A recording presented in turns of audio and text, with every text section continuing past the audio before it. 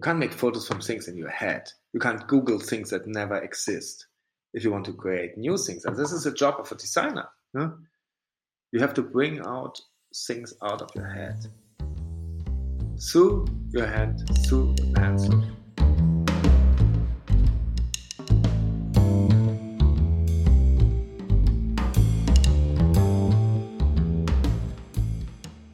Hello and welcome to the Sneaky Art Podcast. I'm your host, Nishant Jain. In today's episode, I'm speaking with Berlin-based illustrator Felix Scheinberger.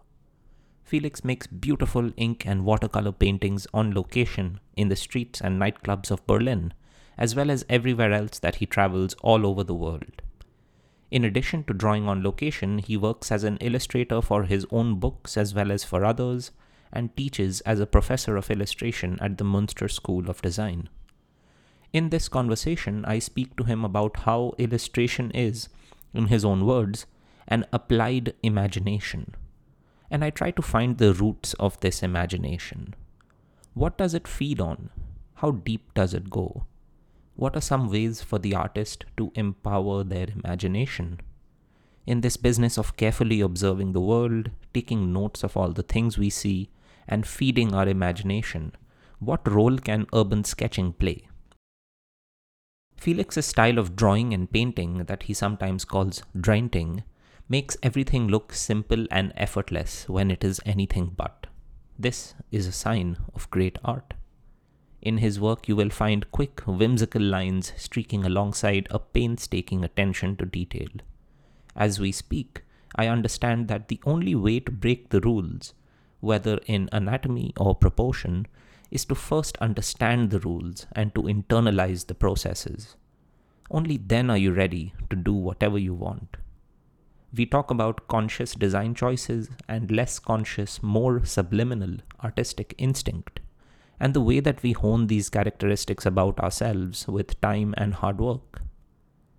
This episode took me into the mind of an artist whose work I greatly admire, and now I better understand where the magic comes from.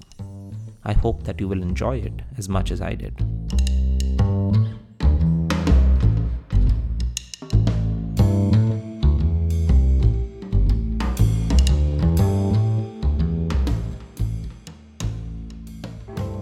So I have to say my English is not as good, no?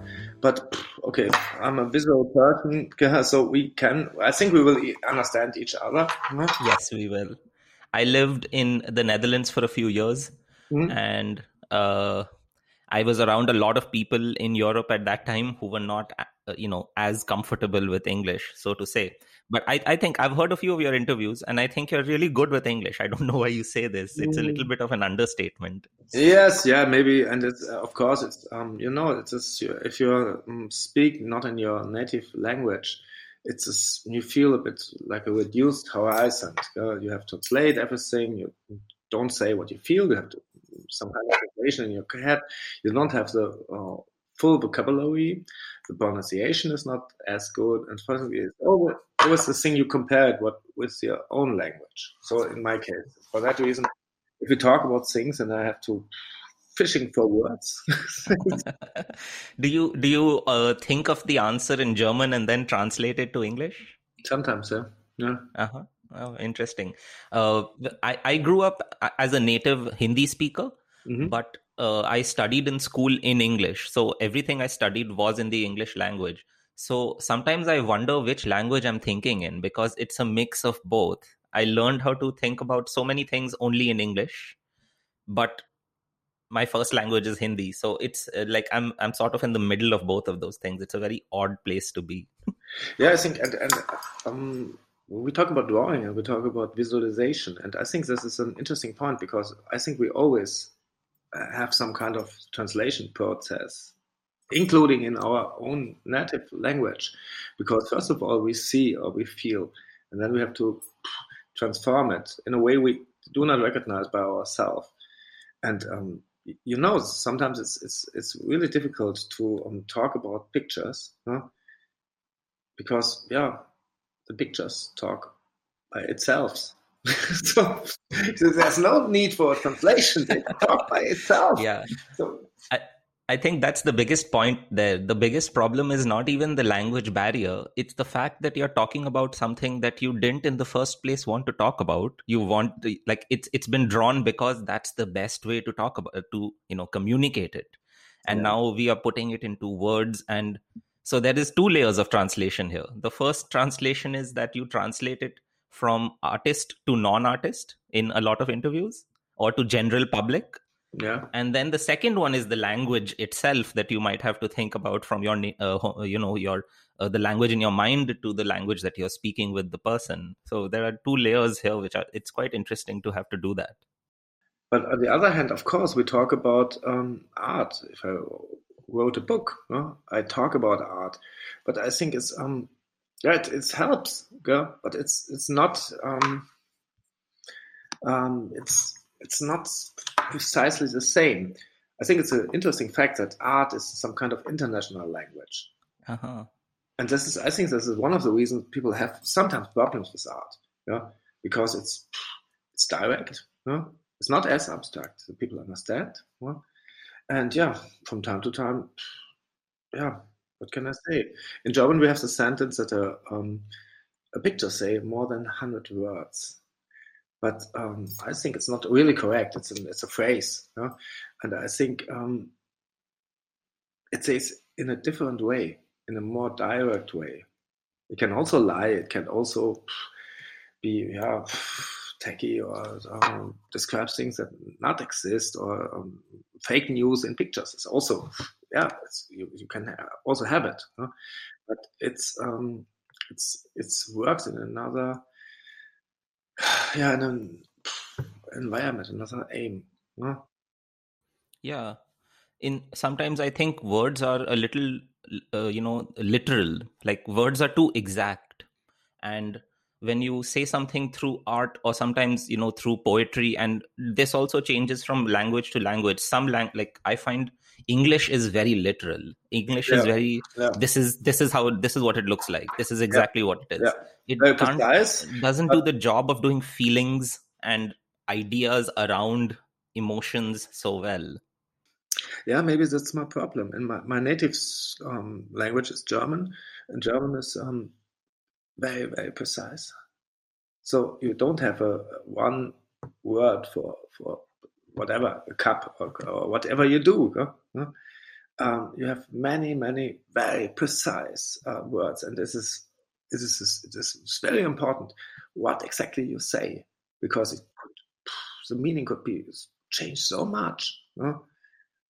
So it's very precise, more poetic language.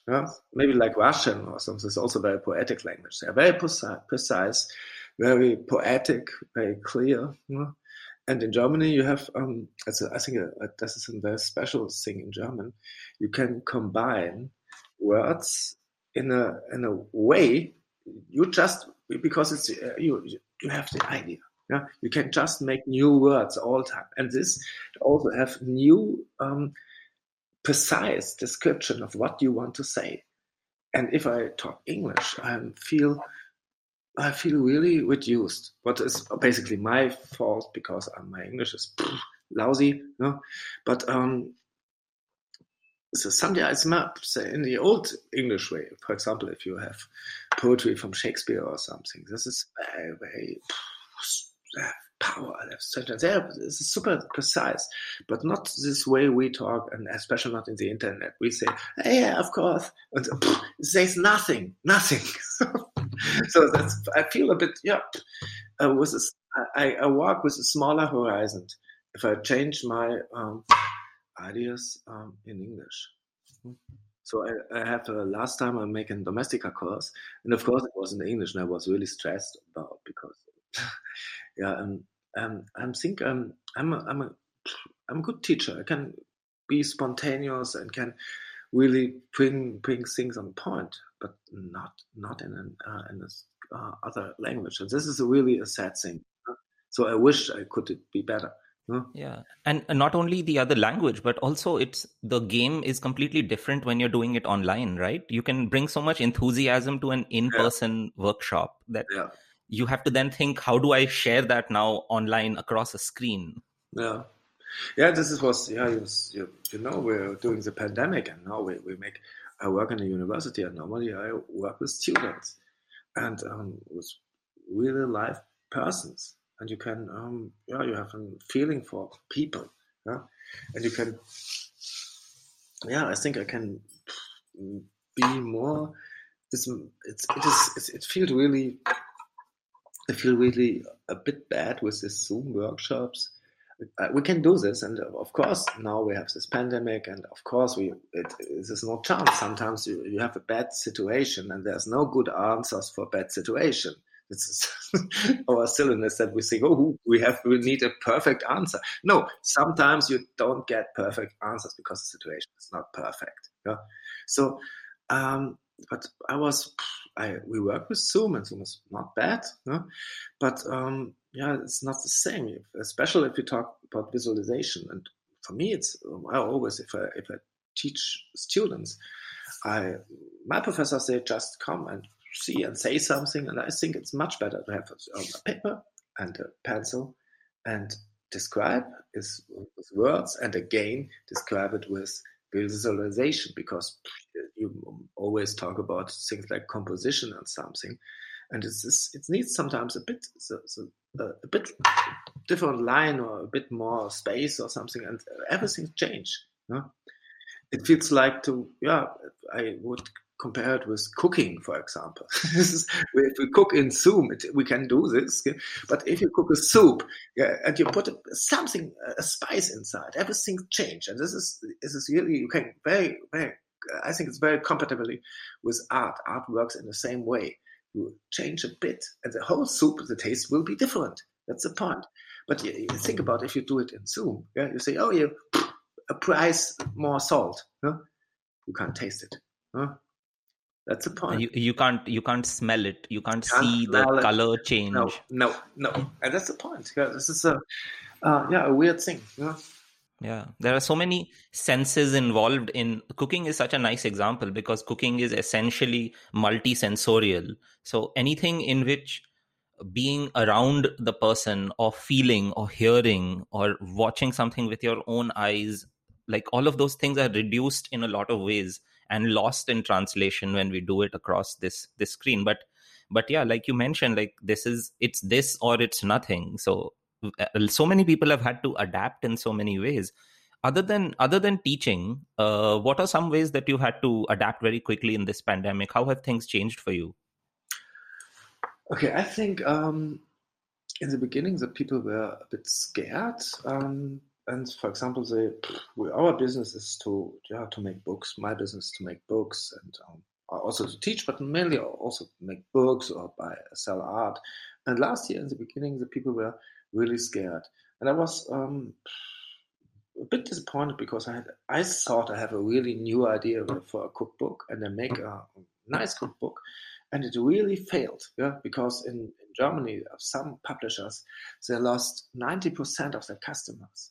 Yeah? So it was a hard thing. The people, of course, everyone would declare in pandemic we make more sport and read books, and so, oh no, they eat more and watch Netflix. That's the point. Sorry. Incidentally, Netflix ended up getting a lot more cooking shows than maybe the books that were published about cooking. Yeah, that's the point. And I think this is, I have this idea, fantastic, because it's interesting. It's a bit similar. If we teach drawing, for example, or teach painting, I feel it's a bit like to give you recipes. You take a bit color and cook it 20 minutes and make another color inside, and then do this and this and this. It's like recipes. And to learn drawing, in my opinion, is not this step by step by step. You know this, if you, for example, we have this old funny television shows with Bob Ross. You know him? Yeah, of course, he has such a I've seen it. Yeah, the joy of painting. A lovely guy, very funny. Yeah, but to describe the problem is if you work like this, I can show you how to draw special kind of tree, a bug, for example. Yeah, so we make it like this.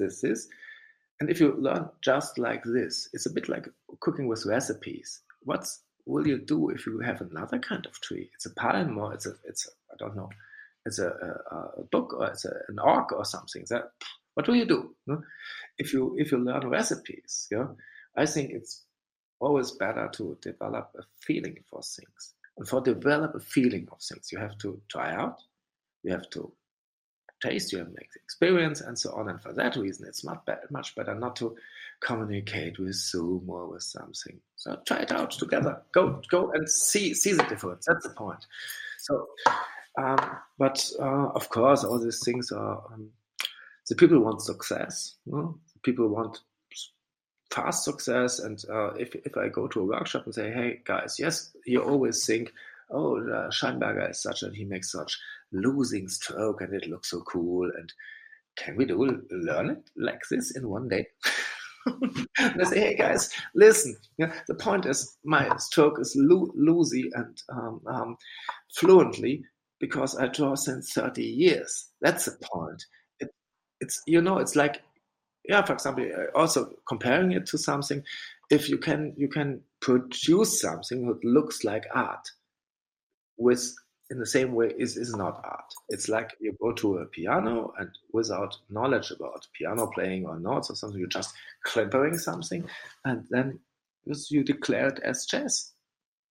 Yeah, you can do this, of course, but in fact, it's a bit ridiculous, because sometimes you also need some kind of, how can I say this? I think there's not talent or something. Talent, I think, is a fairy tale.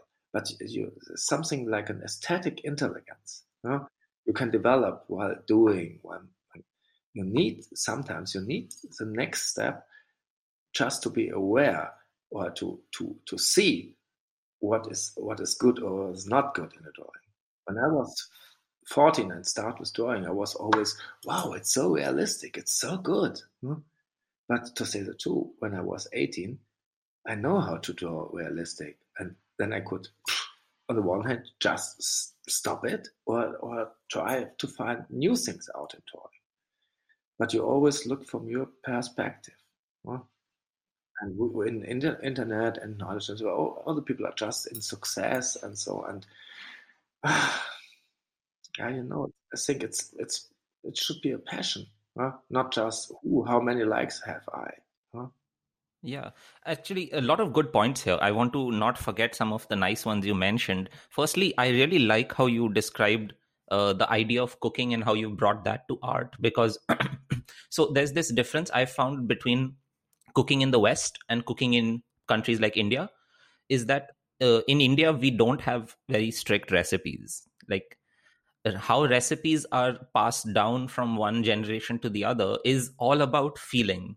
You put a little bit of, like, words like a little bit of this, a dash of that, a sprinkle of this. Like, these are not things that can be quantified, and these are not things that should be quantified. You should not break them down into precise numbers.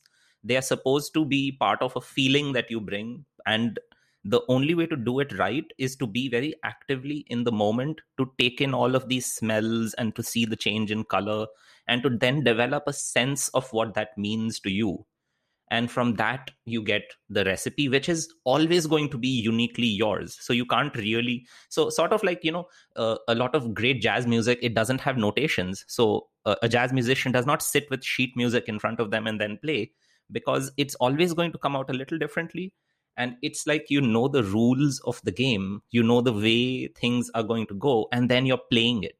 Every time you're playing it, so it's going to be a little different, and that's the fun, that's the joy of it. And I guess it's a really nice connection to bring it to art education, because people think of it as they will borrow sheet music from you and then they will do exactly that thing, but you're not even interested in giving them that. And if you did, then it would almost dumb down your work, and it would not pass out to them in that way. Also, they wouldn't be able to do it. I think, but you're completely right. I would completely agree. I would reduce in one thing, because copying in the first step is always not a bad thing. For example, if we let's talk about cooking. If you smell something, find out how it works and try it out, copy it. Why not? It's for the learning process. It's good. But from one point you want to make more recipes, or want you have different ingredients, or you want another aim or something, and from then you need more a feeling than a recipe. And for develop this, I would completely agree what you say. That's the point, no? Right. Yeah. You also mentioned how when you started to draw, you were attracted towards seeing how realistic your drawings could be. And then you reached a point where that wasn't exciting anymore. So I want to go back in time in this and ask you, just generally, I also read in your bio that you studied illustration, and since then you've been an artist. So could you tell me about the kind of the kind of art and illustration that kind of sparked an interest in you when you were young? What kind of things did you see in art that made you want to draw, and what kind of things did you want to draw then? I think what I really like in art and in drawing was humor. I like that you can bring things on a point. No? This was really for me. It was a cool experience to find out that you can bring positions, feelings to a point with art. No? Not just to make circles around, bring it to a point to say, "Wow, that is it." No? And I was when I was very young, I really adore a doorman from America or from France called Tommy Ungerer. He's a very cool artist. He made just simplified children's books with a very cool, precise line, very funny. And I think I like the fact that he makes so many different things. He makes children's books, he makes belletristic books for adults. He also makes erotic stuff. I make so many different things. And yeah, bring the things on the point with a simple line. To do something with a very simple thing, with just a black line. Not just you don't need much equipment, or you can draw with a finger in the sand. That's the point. And I was impressed to say so much things with so less equipment. This is really cool. Yeah, actually, this really resonates with me because as I was leaving the Netherlands when I moved to the US, a friend of mine gave me a book of illustrations by Tommy Ungerer, and this was a book called Crictor, and it had a snake called Crictor. I know And this. Yeah, when I was a child, I had it.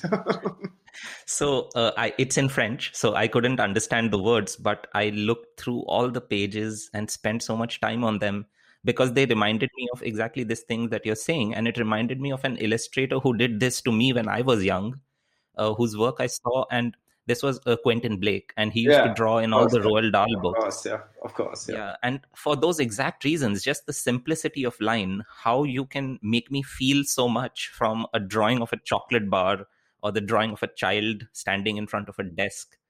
And how can it be made to look so easy?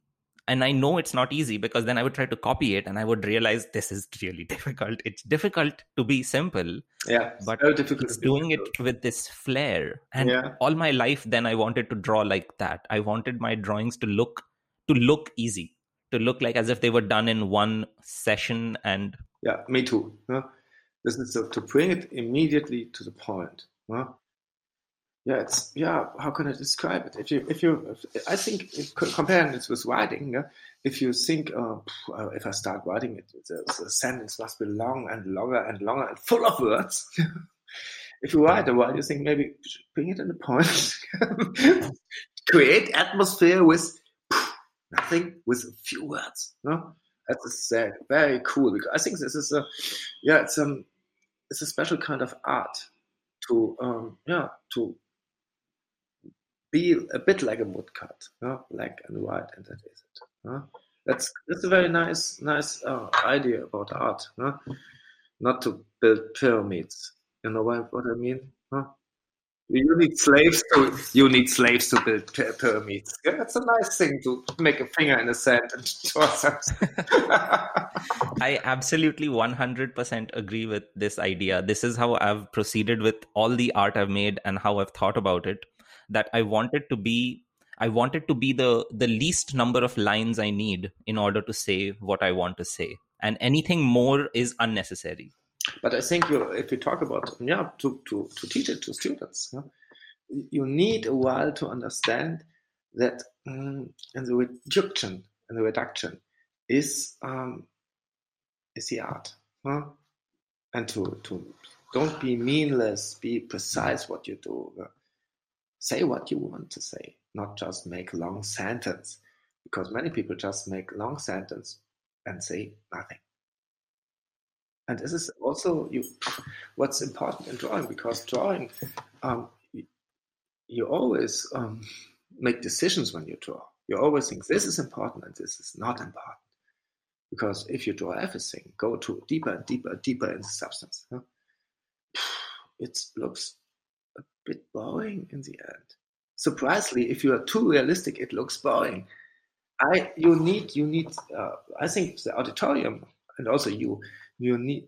I have to see what was the point of interest. If I can't see this in a drawing, if everything is equal, it's too democratic to say, yeah. So it is not a good drawing. Yeah? A drawing have to show what you mean. But it's also an interesting art. Huh? It doesn't necessarily mean that whatever you do, it depends very much on the aim. You can also make shitty fake news with drawings. Yeah? You can lie with drawings. You can make propaganda with drawings, and this is a bad thing. Yeah? But okay, it's a tool. Yeah? But I think it works better if you bring it to the point. Yeah. And I think this kind of idea that you want to not have too much work on everything, like you mentioned, everything is equal, then nothing really stands out. You don't know what to look at because everything demands the same amount of attention from you. This is what a photo do. Huh? Exactly. That's what I was coming to. That it's a factor of our times that because we already have photography, why do you want to do the same thing as an art? Like the art has to now distinguish itself from what other mediums can achieve. So like I'm not a student of art, so I would go around in museums and I would look at art and I would try to see what strikes me, and then I would think about why did I like it? What about it did I like? Yeah. And it occurred to me that 200, 300, 400 years ago, they didn't have another way to depict what is the world around us. Yeah, like definitely.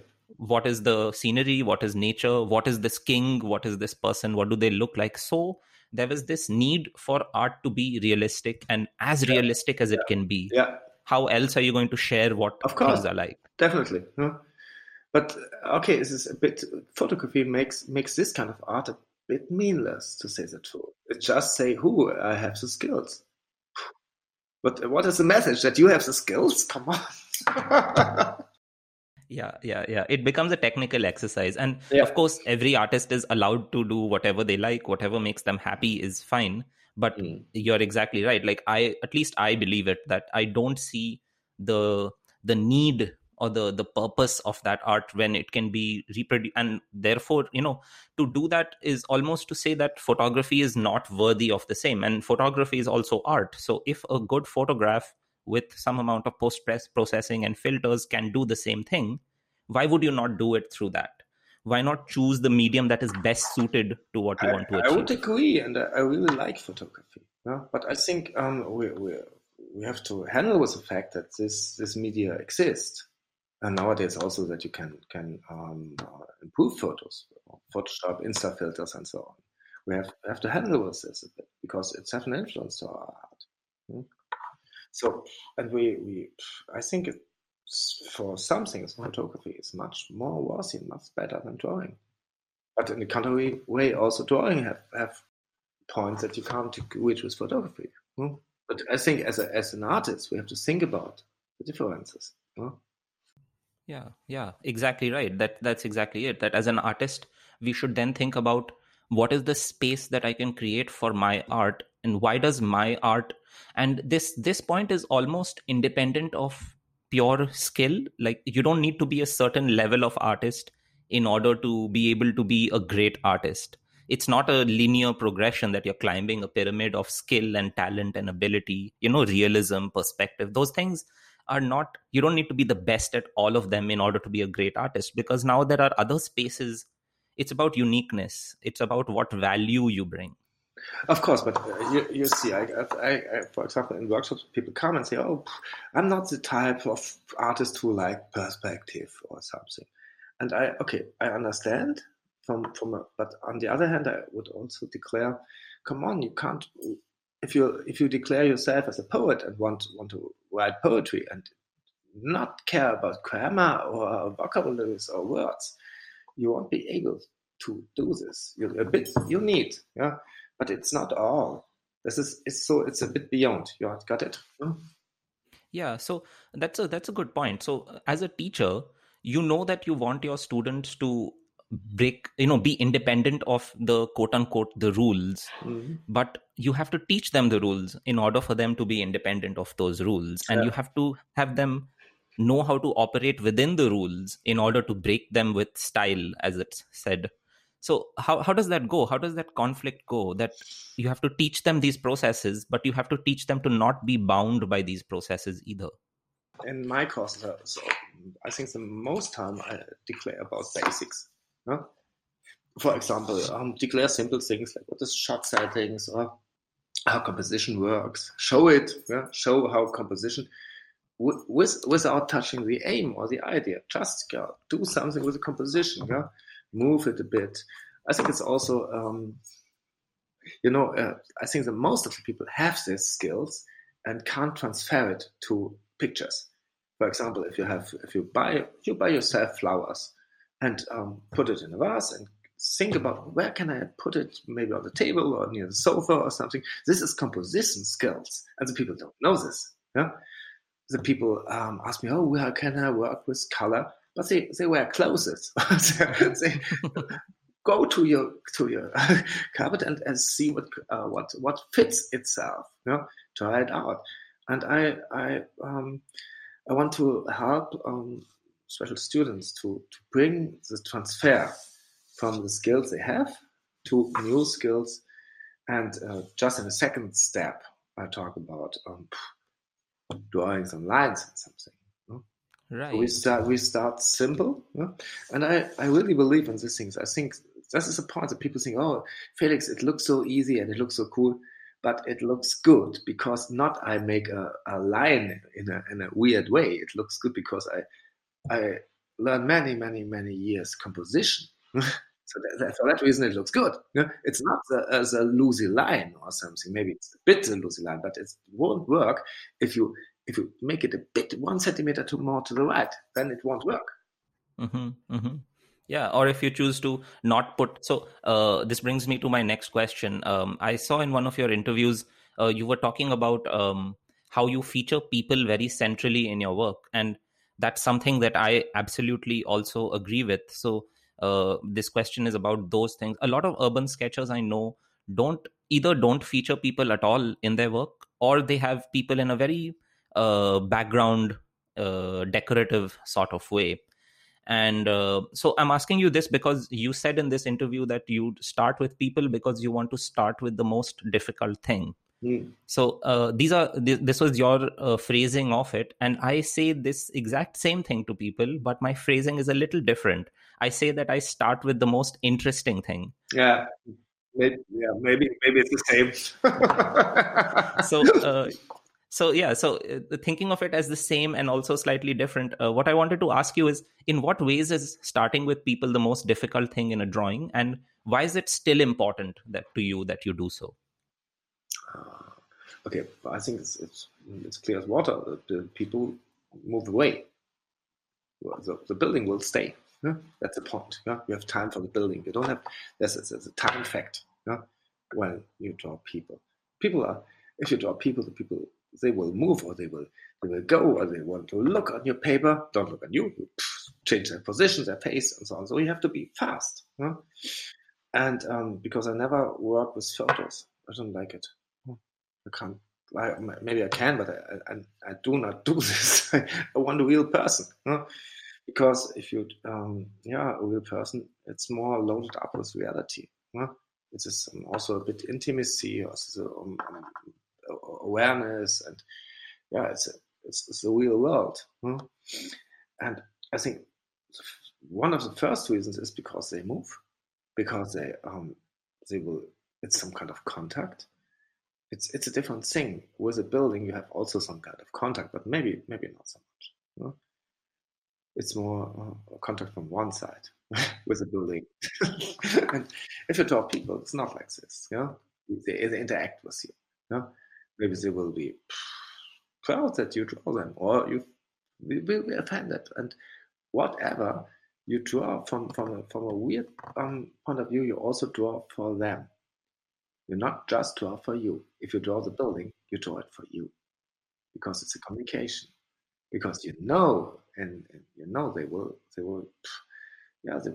criticize, or they will be feel honored or something like this. And as all people, we are not free from the reaction from other people. So let's make this also more difficult, because it's a ghost. It's a real thing. And a building is just it's also just art. Right. So getting to the second part of that question, a lot of people would react with this idea that, it's difficult to draw people because they move away, they walk off, they're there for such a short time. And their solution to this problem would be that I'll draw everything, and then if I have space, I'll throw a person in there. So while it is this difficult to do it, and you have to leap at this opportunity, and you have to be very aware of the quote unquote that perfect person in that perfect spot that kind just clicks for your drawing, why is it important that you'd still do this very difficult thing first? I don't know how it's for you. For me, it's I need a bit dare to draw, because it's a process. It's not a just a screenshot or something. It's a process. It needs a while. Also, if you look at my drawings, people think, "Oh, it looks so quick." It's not a quick drawing. Maybe it's take an hour or something. It's not quick. Wait for a bus an hour. It's not quick. So, of course, it's scarce. It's scarce a bit if you fulfill everything, and then you put the most difficult point to the end, with a chance to destroy it if you failed. So I think it's smart, if you are afraid of something, do it first. Huh? Yeah. To jump into the page with that kind of challenge is also part of like a mental resolve to attack that drawing. It's not so technical as we think drawing. It's also us. So of course. Yeah, that's a great point. For in my case, when I'm going out in a city, and I explain it to people often on my podcast in this way also, when I think of buildings and I think of all these things in our urban environment, whether I'm drawing in a cafe or a building even, I always think of the city with respect to the people in it. So my argument is that the city is an artificial environment. It has no reason, quote unquote, to exist. The only reason it exists is because it is servicing our needs. Whether we want a place to sleep, whether we want a place to get a drink, whether we want to go from one spot to another very quickly. So there's a bus stop here, there are traffic lights here. So therefore, these things have no meaning outside of the human context and the way humans would use them. And so if I were to draw a lamppost and there is no person, is it still a lamppost? Is it still a cafe if nobody's drinking coffee? It's just for me, the way I see my world, it's just a space, and there are these things which look like tables, but again, if there's nothing on it that somebody put, is it a table? If nobody's sitting on it, is it a chair? So humans are the reason why all of these things exist, and so I have to draw them first so that the drawing has a meaning. Yeah, and it is, if you have this urban sketching scenes without people, doesn't it look a bit scary? If you think about it, it looks like, this Italian surrealistic painter Scirocco from the what's his name? Scirocco?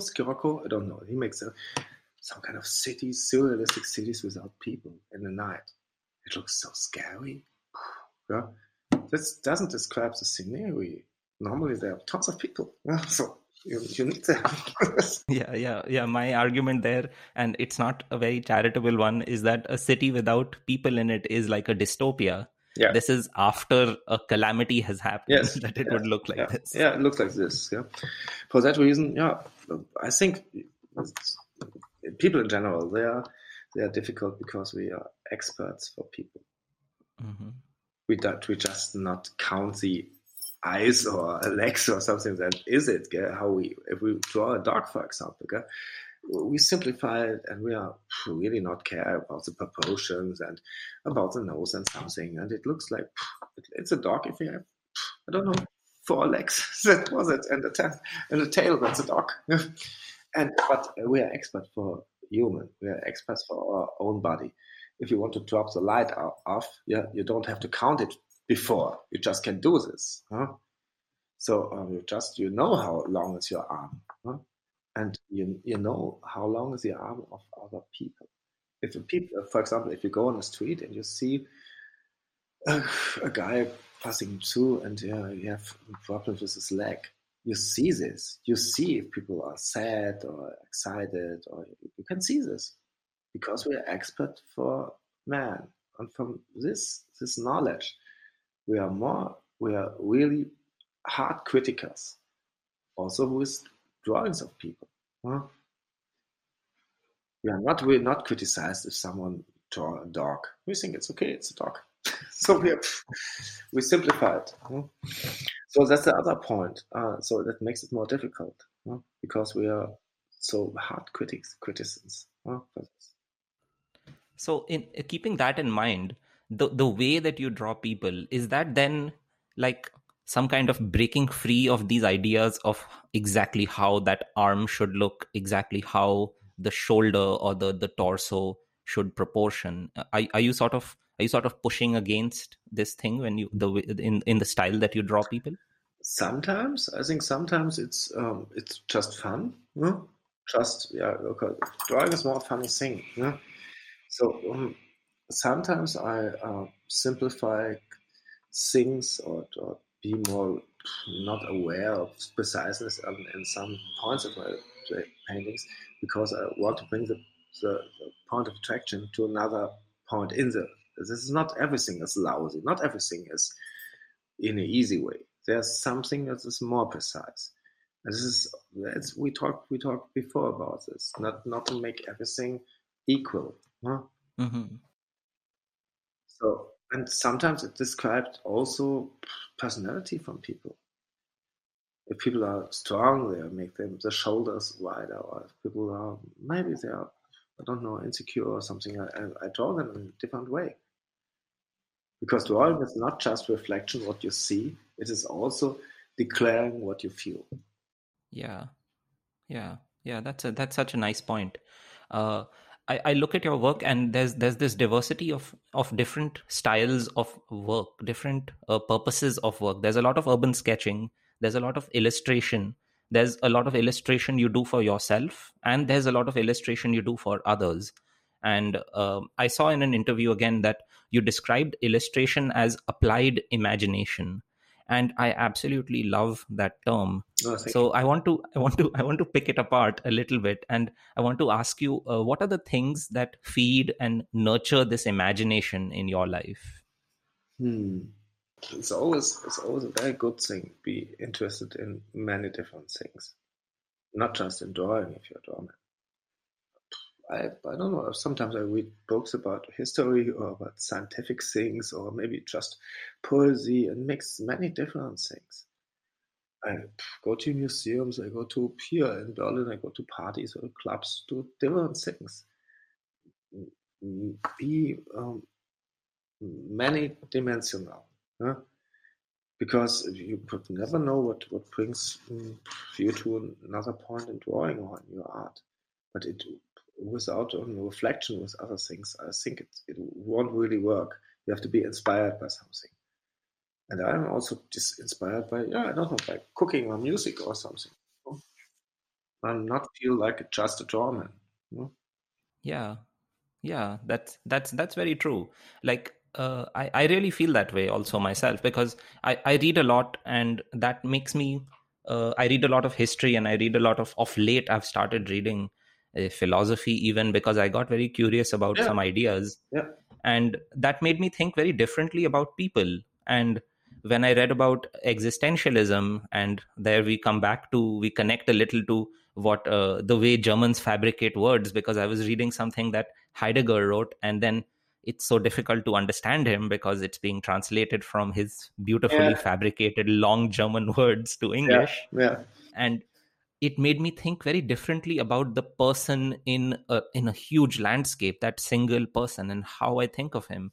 And I tell people that this sort of thing helps me to more empathize with them, to yeah, see them more as my subjects that are not just in my drawing. They are the reason that I'm doing this drawing. yeah, yeah. I totally agree. Agree, totally. So, in this process of feeding your imagination, how does drawing from life work for you? Like, what is the role it fulfills? What are the different roles maybe that it fulfills for you? A good question. Um, I think sometimes it's just because I think sometimes what I find for me, I think in general I'm interested in, for example, people, huh? And I think last time I had this thought that it is some kind of excuse. It's, it's some kind of excuse to be interested in people. It sounds very weird, but if you think about this, if you just sit somewhere and watch people, no, you are probably weird, or you're an idiot, or you need friends, or something like this. So it's an excellent excuse to be interested in people. So I think in general, I'm interested in the world I live in, no? In people, also in animals, in buildings, in nature, and anything. Yeah? But I think it's a good excuse to be interested. Understand what I mean? Something like this. Huh? Yeah, yeah. And so when like I also read about how traveling has made is really important to you. And of course, with COVID and the pandemic, that's been taken away from us in so many ways. But you mentioned how traveling, and I'll quote a bit. I think this is part of the book that was compiled by Danny Gregory. You said, I don't travel to illustrate, I illustrate to travel, and I travel to understand the world and my role Yeah, in it. yeah, So again, I'm thinking about this idea of building like a database in your mind of objects and things from drawing them. From drawing is our excuse to look at them for long periods of time and making it socially acceptable. I'm staring at this building yeah, or this tree because I'm drawing it. yeah, It yeah. makes sense. Of course, yeah. But this is also it describes also when I do this. I do it the first time I do it for me. I want to understand. Maybe it's just a miracle, and I want to understand. For that reason, I do this. Also, maybe with people. Huh? And while I describe the world, I aware a bit. A colleague said the nice sentence that he draw to understand what he think,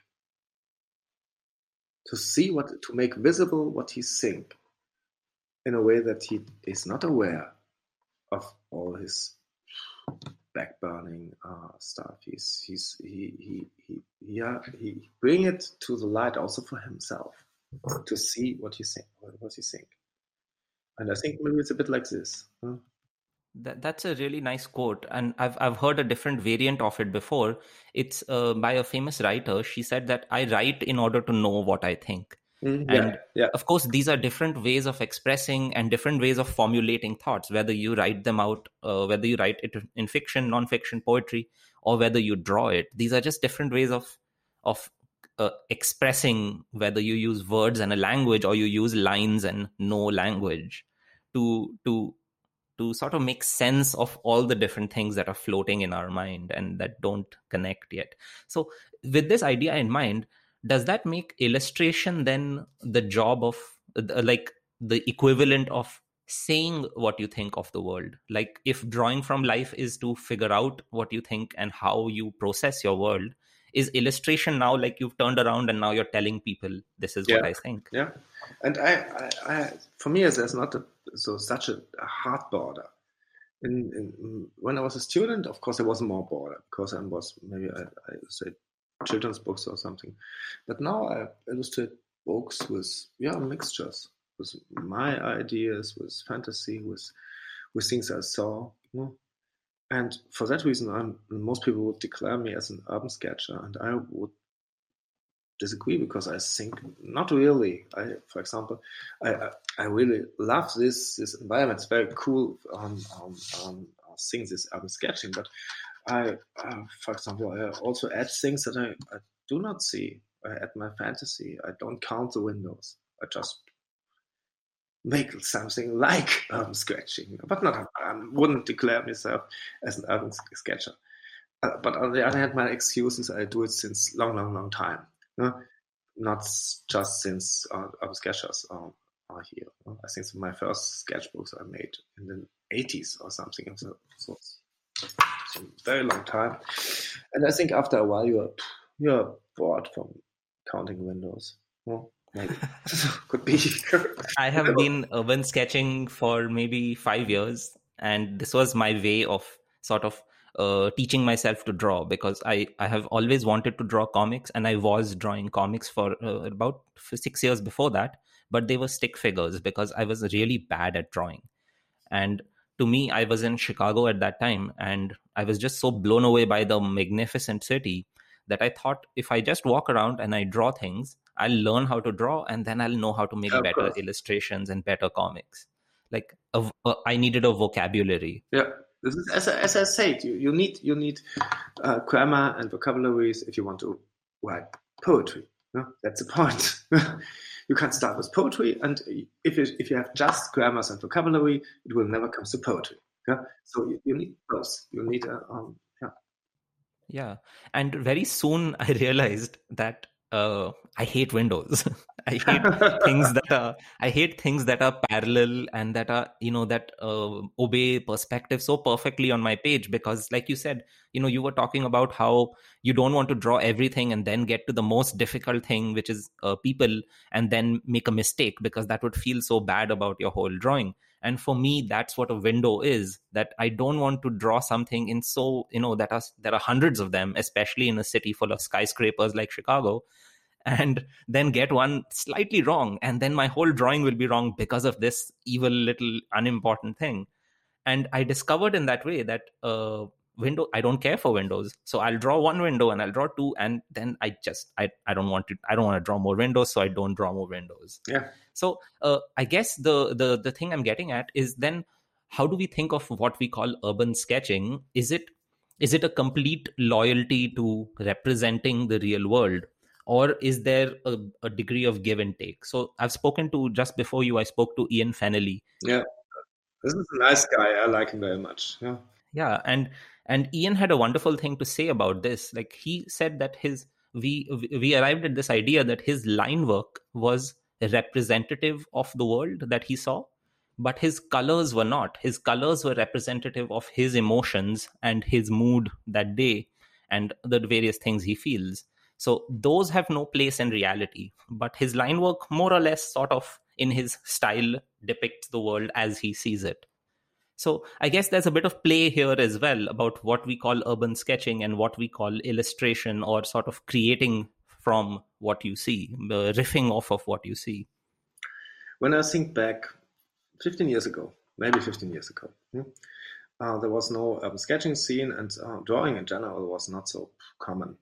I remember that I applied for a job as a drawing teacher in a university, and they don't in Mainz, it's a city in West Germany, and the professor says that I'm not cool enough because the really new thing is computers and drawing is not interesting and so on. And I'm really thankful that people are more interested in drawing, because drawing is not just reflecting something or just copy something. It is also a way to bring out our imagination. If I want to create new things, then it's not helpful to use Google or something, because I want to find new things. I find things from other people. That's it. Pictures from other people. But if I have something in my head and I want to bring it out, I think it's a very useful skill to know how to draw. You can create new things. And for that, I'm really thankful for this. So people are more. I think they really this prosperation of drawing. It has to do with computers. That we feel we go to a library with millions of books, but we just pick out the book where it's an advertising post in the door, and we read all the same book. But if we go out and you have influence from random or from new things, the things you see or something, you can make new combination. Find it by yourself, and I think for creativity, it's a very good thing that we have this perspiration of drawing at the moment.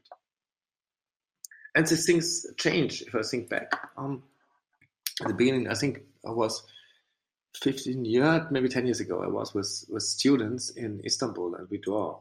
And I think it was fantastic, but the students always draw the scenario without people and without cars.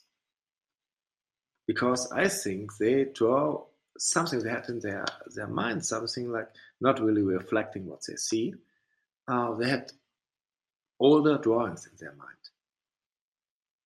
They want to create something like, I don't know, William Turner or something. And of course, there was no cars in William Turner's sketchings. Yeah. But I think now the development is more that people really reflect what they see. They also not just draw windmills or something, or go to Tuscany and make old buildings or something. They draw whatever. And I think this is a very good step. I think it's also, it helps to reflect the world. For that reason, I'm thankful that there's such a big thing like urban sketching. Yeah, I absolutely agree. So many things you said there that I absolutely agree with, especially that like there's the plus and the minus of having access to so much media. The plus is, of course, that you have so many things that can inspire you. But then the minus is that you have so many images that are locked in your head about how things should look, what is valuable, what is pointless. So if you go to Paris, you run to the Eiffel Tower because that is the thing to see. But all of Paris is a thing to see, and even the not beautiful, the ugly parts are things to see. And that open-mindedness to imagery is gone. And like everybody has seen everything. You can't shock anyone with a photograph anymore because they've seen something or the other like it already in their scrolling feeds, whether it's Twitter or Instagram or Google or somewhere. They've already seen everything. So this kind of brings me to a question that I wanted to ask you. Thinking about all these images that we have in our mind, when you try to understand a new place that you've never seen before, what are some kinds of different elements that you want to look at that will compose that place for you? And do they compete with images that are already in your mind? Do these images from television or from other media, do they help you or do they get in your way? Do you have to defeat them in order to see that place for yourself? It's a difficult question. I think when I work with a sketchbook and have time, I think I have this reference. All of us have this reference, and I maybe I start with some reference. And from this reference, step by step, I find an own thing. So maybe I use a few pages for some kind of postcard sketchings, just to feed these trolls a bit, because of course I have this, so I'm not free from this. I feed the trolls with a while was making something, and after this I go step by step to my own things. For example, I was in Italy and I was in Pisa, and Pisa is one of the this is one of the most things that everyone photographed in Italy. This Tower of Pisa. And I did this, maybe for me, for fun. But I just realized that I think this tower is interesting, but there's a few buildings nearby who looks also very, very interesting. So step by step, I go to other places. And then I found out that the best way in Pisa is just sit in a coffee, have a pizza, and draw the people. It's more interesting than the tower. So, but I think it's also in my case, I have to feed the trolls a bit. And it doesn't mean that I'm aware of this. I'm aware of this because I do it since a long time, and I know this phenomenon. But I feel better if I do this. This is weird, but of course. So would it then be that you draw the leaning tower, get it out of the way, and then you go to look for real things that will push you? Yeah. Well, I look for pictures of the leaning towers that not seen before. So I make a picture from a garage or something, and from a lousy, rotten place. And on the roof, there's just a bit space, and you see the top of the leaning tower. So it describes, from some point of view, it very well, because of course, it's a real city, and people live inside, and also poor people live inside. It's not just fancy tourist shit. So it describes it also, and I think maybe in a better way, because of course you know all these pictures exist, and again, when we have not just a reference from now, also a reference from all drawings. You probably know all these classical drawings from, I don't know, Caspar Friedrich, Turner, blah, blah, blah, Egon Schiele, all these super cool things, And I think we have to handle with this reference a bit. Then sometimes it's, for example, if we draw again a windmill, it describes not really our world. It describes some kind of, I don't know, romantic ideas about the world. And if you draw an old house and you don't have a relationship to it, for example, if it's a house where your beloved person live in, this is a meaning. But just an old house, well, maybe it's a holiday house from rich people from Netherlands. I don't know. so what? Where's the connection? Maybe it would be nicer to draw the house where your beloved cat live inside. I don't know. This is a connection.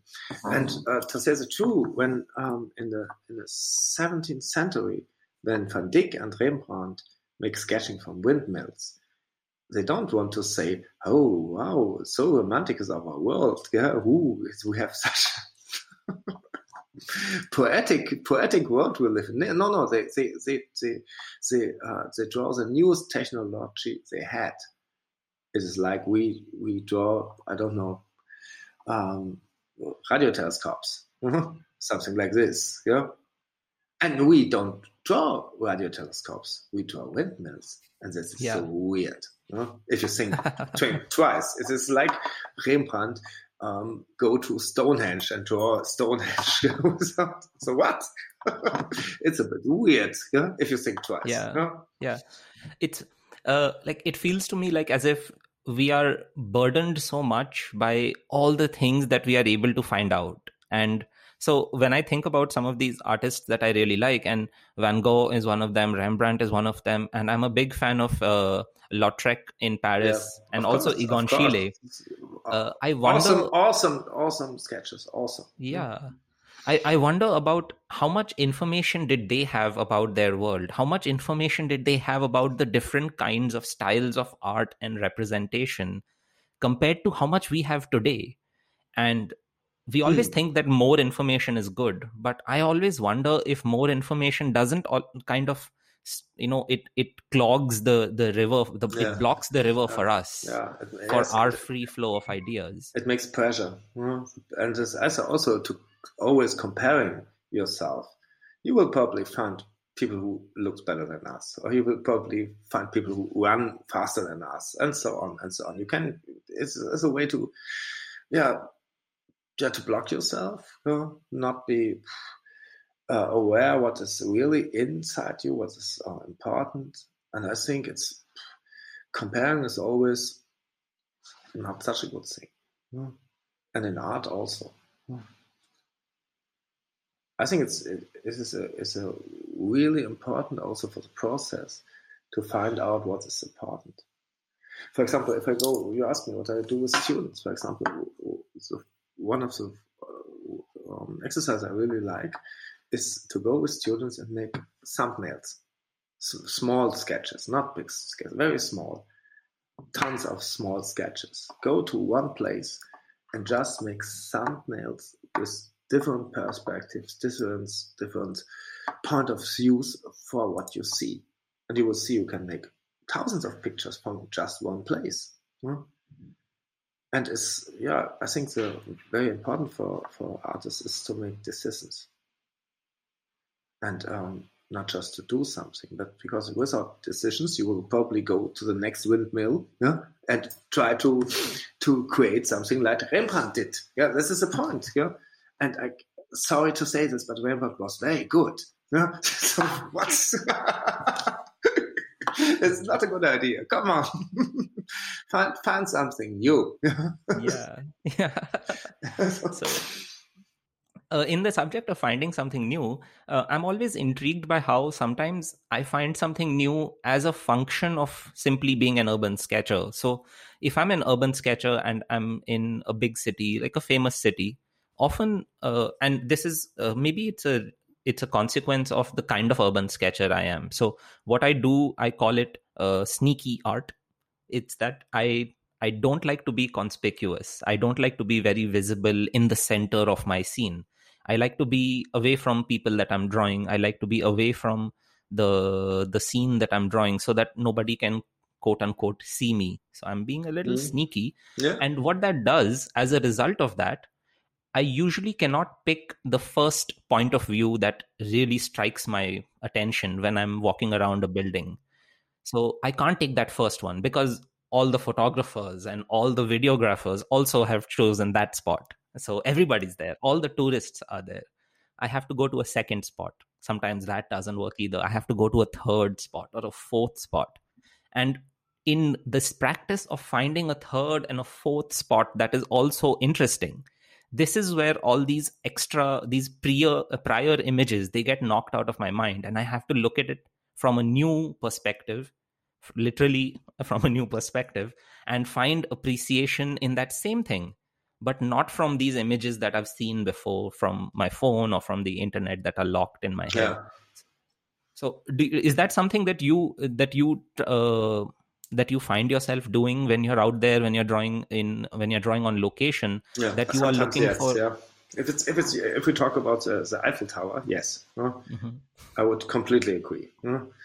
And because you have to handle with the fact that there are other references and that many pictures exist, and especially from these old things. Yeah, millions of pictures exist. Not even in the internet. Also, there are many people see it.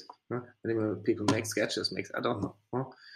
So I think it's always a bit run on a blade, because on the one side you want to describe the world, on the other side you will describe it in a new way.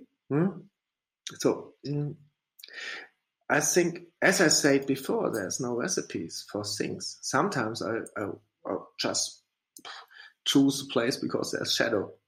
So could also be. So, absolutely, yes. I have Celtic skins, so I can't sit in the sun for a long time. So what? It's also a reason. But if I have a chance, of course I would look for something new. And I think that's an interesting point. I always handle a bit with references, also with reference from photography and from other drawings, of course. And I think sometimes when you start drawing, you I think the goal is to catch this. And after a while, it's not just to catch it; it is also to catch something that nobody did before. Catch something new, and I think this is also something I always look for. So in one of my last books was go to places where it is not allowed to make photos and sketch there. So because the people, if you sketch, I go to, for example, to techno clubs in Berlin, or to, I don't know, you probably know things like Bergheim or Kit Kat or something. This is so techno clubs with tough people, sexuality, with loud music and drugs and blah blah blah. And if you go to these clubs, the people will ask for your cell phone because nobody wants to have photos from these places. But nobody feels disappointed if you draw there. So I go with sketchbooks to these places and draw what's inside. So sometimes it's very easy. You just can what is not able to work on in a photo. Where you're unable to make photos, for example, because of the light, because it's too crowded, because it's, I don't know, it's not allowed. Also, people feel that this is some kind of respectless or something. They don't want to have photos. So, since a few years, I always think, maybe what can I do? What's new to create new pictures that not exist in general. And I think it's because what we do is some kind of documentation, and it is it's a difficult thing to make nowadays, documentation, especially with drawing. So So I like the fact to make something new from time to time.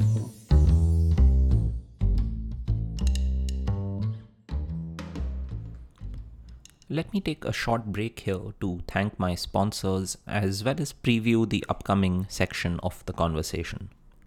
The Sneaky Art podcast is listener-driven and independently created.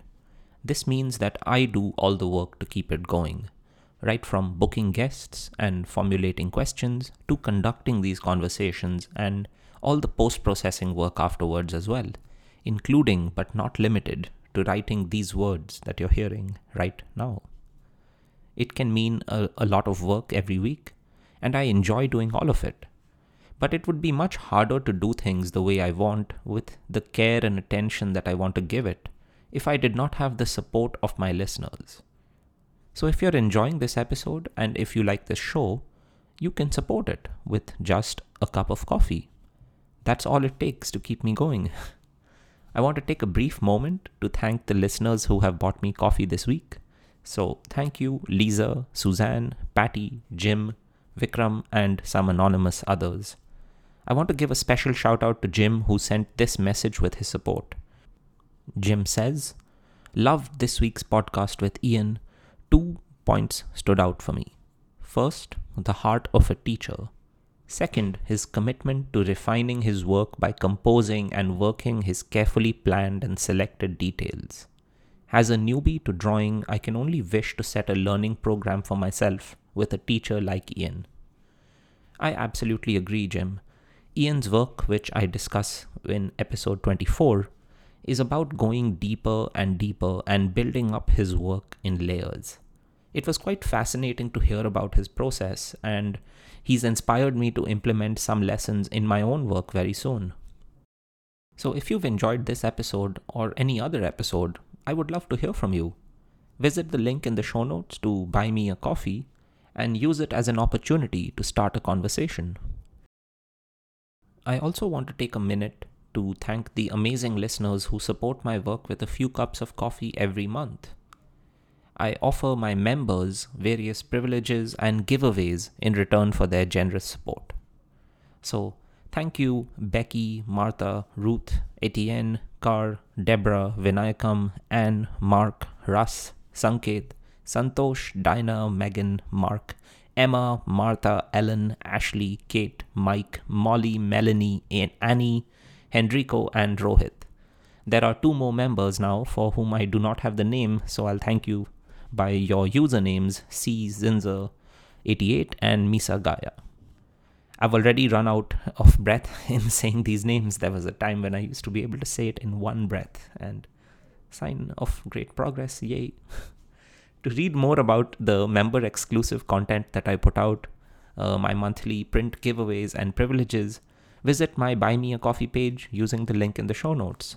I've been working on some exciting new exclusive content for my members, which begins next month, and I'll be ready to share the details on that very soon. In the second half of this conversation, I ask Felix about working as an illustrator. I ask him about the idea of drawing quickly, quote unquote quickly, and what it means as a design choice for our art. I also ask him about the concept he coined called drainting, which he describes as the intuitive combination of drawing and painting. Lots of deep thoughts here, so let's get back quickly into it.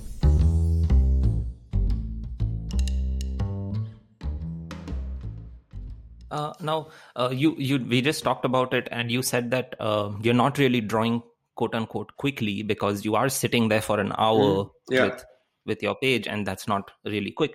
But it's not quick compared to how long people typically spend at one location looking at a building or looking at a street intersection. But it is comparatively a lot quicker than a lot of artists who do this kind of thing. So artists across different media, I know artists who spend 2 hours on a location. Ian spends up to 3 hours on a location. And I follow some artists who spend half a day at their location because simply the scale at which they work and the kind of things they do, etc. So in comparison to them, it is sort of a quick thing. And I imagine when you're drawing in these crowded locations, like if you're drawing in a nightclub, you're definitely drawing much more quickly than that. Much quicker. You're doing 30-second drawings, you're doing 60-second drawings, something you're doing like this, And I use I can show you my sketchbook. This is I think most of these things are very, very quick. Quick draw people like this. I don't know. It takes 20 seconds, something like this. Including the color. You have to this fluent brushes. Just put it on. Very quick. So a lot of these also seem like single line drawings. Like you don't have not even because of the style choice, but because you don't have the luxury to lift your pen off the page. You have to finish it in this moment. Yeah, you have to be quick. But and of course I could draw it better with time. But it wouldn't be like this. It wouldn't be loaded up with reality. So it's I think it's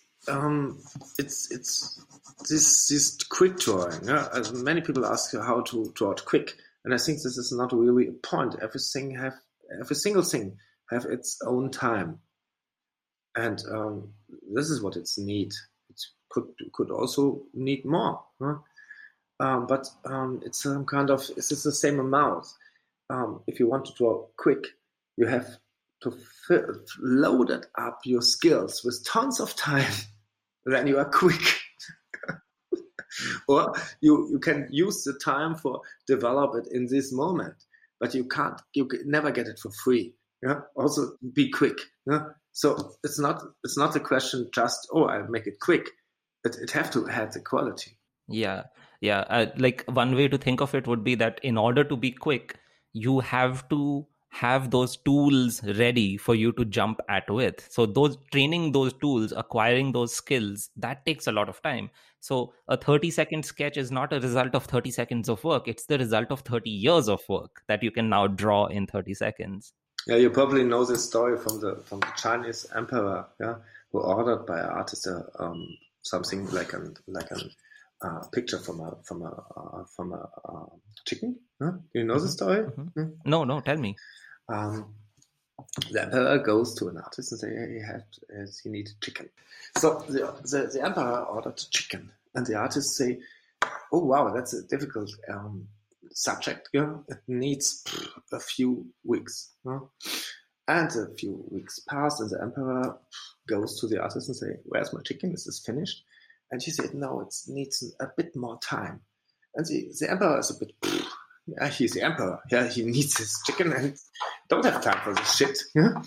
And ask again. A few weeks passed, and the artist said, "Nah, give me 1 more week." Yeah? And the emperor really was bad and was really disappointed about. And then he go to the artist after a week, and then the artist says, "Yes, I'm finished." Yeah?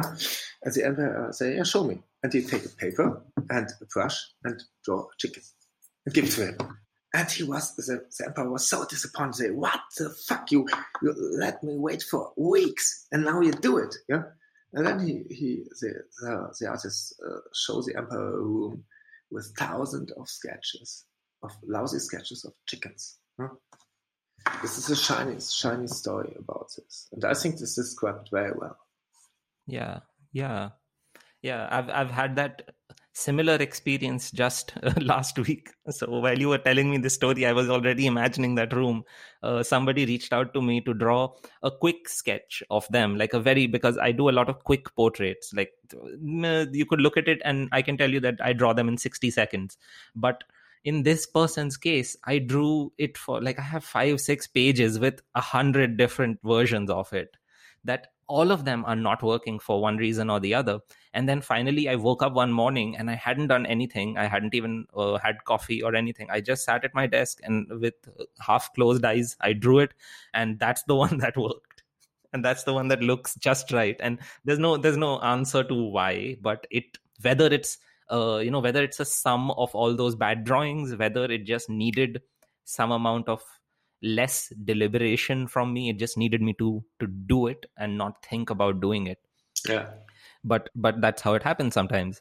I have a question about this, but I want to go back to what I was asking about sketching quick, quote unquote, quickly when outdoors. So when you're sketching in the moment and you're sketching these things, what are some things you gain from being able to sketch quickly? What are some things you lose from sketching quickly? Like lose is kind of obvious. There are lots of perfectionist details and things that you cannot put in. But what are some things you gain from being able to sketch quickly? Okay, I think sometimes some things need time. For example, if you want to have a black area and just make it with small strokes, it needs time. Some things are, in a weird way, more precise if you don't think so long about them. So yeah, this is what I say. It's from the imagination, or it's from your back burner or something. For example, if I want to capture a portrait, I do not count it. I just watch it and try to do this, in this moment. And so sometimes it's really helpful to be quick for this. But sometimes the world is also, what you want to describe is full with many details. And so I can't say it in general. I think this is a question of priorities. I think if I want to capture personality, it is not so important to be super precise with the nose. And sometimes, of course, I would make a better nose if I have time and I'm in a studio and have a bigger case with more colors and blah, blah, blah. But I can't get both. Not really. I think sometimes if I do it quick and I have a connection to my inner small Felix that I don't see, and sometimes this is a wise thing. Your back burner is wise. It declares the world very well. But you can't. I can't be so connected to this, and in the same way I can be precise with the colors of the nose or something. So normally, I think I separate it a bit. For example, if I in persons, I'm much more interested in personality than in the size of the nose. Completely not. So I would make it maybe, for example, I start with persons and I make it quick because I want to have this connection to my inner feeling. And this maybe is also an explanation why you ask me why is my subjects, my persons are more lousy, and maybe as an environment but more precise, because there's another point of view before I reflected. But of course, I do not think so much about. I think more about things like composition or something. Yeah. So that kind of leads me to ask you: is that speed? So drawing quickly, it's a way to sort of defeat any space for hesitations or second thoughts. You want to leap on instinct, and you want that's the to point. give. I need the connection to instinct. Yeah. So then, is to draw quickly, is it a design choice then, to know that that instinct has this power that if I over deliberate I will lose? Or Yeah, is it a design choice based on your personality and who you think you are as an, the tendency, your nature as an artist, that you want to have the flair, but you don't want to think about it? I think it's both a bit. So something beyond this. I think this the connection to inspiration without thinking so much. To make visible what I see. Maybe also what I see in other people. What not necessarily means that the people always think that if I draw them, I will find some kind of inner wiseness about their personality. No, I can't see this. It is always what you see in the pictures in the picture. So it's not so no. But of course we like this point of view, and we like these stories for that reason. We like to think like this. But for me, this is also I like to be surprised by my own drawings. A bit. Yeah. That's such a good point. Like, there's always a discovery. Sometimes I have these drawings that I'm doing, and my drawings are pure line work, but also I do my drawings in that 30 to 45-minute period. I don't draw for very much longer than that. That sometimes I reach 70 or 80% even into the drawing, and I think, this is not working. Like, this is just wrong. And just in that last 20%, something happens, and I can't have predicted it because I didn't have any hope that I could rescue this drawing. But suddenly it's like, oh, this it worked. Like, somehow I have rescued it, and it has become this thing that I did not expect it to become. Yeah, again, cooking without recipes. Just try something out. Yeah, so true. Now, this instinct, and relying on this instinct and trusting this instinct, there's a bit of faith involved here in the practice that you have put into your skills and built up this volume of work. Now, when you're working for somebody else, when you're making you've made a lot of illustrations for other people's books. You've made a lot of illustrations for books under your own name. And then there is another attitude, almost, I feel, that comes in when you're sketching into a sketchbook that is your sketchbook. Yeah. So these three things, they're very different. They almost have three different kinds of expectations from you. Yeah. How do you deal with this tension? Is there a tension between how relaxed you are and what you feel obligated to do, especially when you work for someone else? Yeah, I think this is, of course, it's the most relaxing thing is just do it by yourself, for yourself. If you work with a customer, it's a bit different thing, but I think it's really, really helpful if the customer believe in you and don't stress you, and I don't let stress me. So I think I always declare to my customers, so if you book me, what you see is what you get. So it will be me. So don't book me for stuff I can't do. This reduces the stress a bit. But I think it have to do with clear communication. And for me, it's also helpful to send the customers. I'm not willing to make just to do something because the publisher's daughter like red, and for that reason I have to put red inside. To talk again in the example cooking, it is like I make a soup, and then the publisher came and said, yeah, but my daughter like strawberries, put it in a soup. Yes, you can do this, but it won't be better. really not. Yeah, because it's a concept you do. Yeah? It's your concept. Yeah? So I think I really I have in the beginning you are not in this situation that you can choose your jobs. That's the point. You are happy to work and happy to earn money with it. So I can't just say, yeah, be there, yeah, stay a while, yeah, and after a while it will become better. Huh? They will book you for yourself. Huh? But it's more stressful, huh? And it's more, I think it's less good. Normally it's less good if you work for other people. Huh? Sometimes corporations are really fruitful. They are really good. Huh? But in general, I would say it's better to make own things. Huh? Yeah. Yeah, I feel like I feel the same. Like I feel like a lot of people who give me commissions, they get in touch with me because they like my style. Yeah. So, but when I'm drawing for them, I'm thinking about all the things I need to do for them. And I have to keep reminding myself that no, they want you to be you. They want to because you draw a certain way. So don't keep thinking about this. Yeah, but this is a difficult thing, because in reality, of course, if you're a student, you have to pay your tax and your rent and so blah blah blah. Yeah, you have to work, and so you need some kind of compromise. And I think it's difficult, and it sounds arrogant to say, "Oh, stay by your stuff" and so blah blah blah, but the target should be this.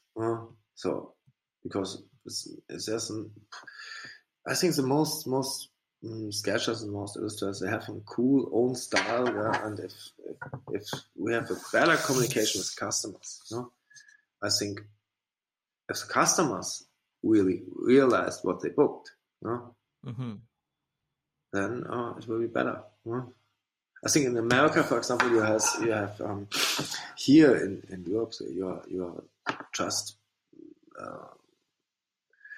you stay some kind of alone. I will just sell my stuff. If you want to book my illustration, you call me. That's the thing. In America, for example, you have people who connect artists and customers because it's a bigger country with more market and so on. I think this is better for the communication because artists, of course, they feel sometimes also a bit insecure. All these money-wise things, all this, get paid for their art, because it's not a sausage they sell. That's also a kind of their personality, and for that reason, it's always a bit, it's difficult to make business with personality. So I think it's a better way if you have these people, but here in Europe you don't have it so much, or if you have it, they will trick you or something. It's also good. So yeah. That's a really good point. Like there are it's a pretty common trope that artists are not very good at the business side of their work or at commercializing their work and how to quote themselves, how to price themselves.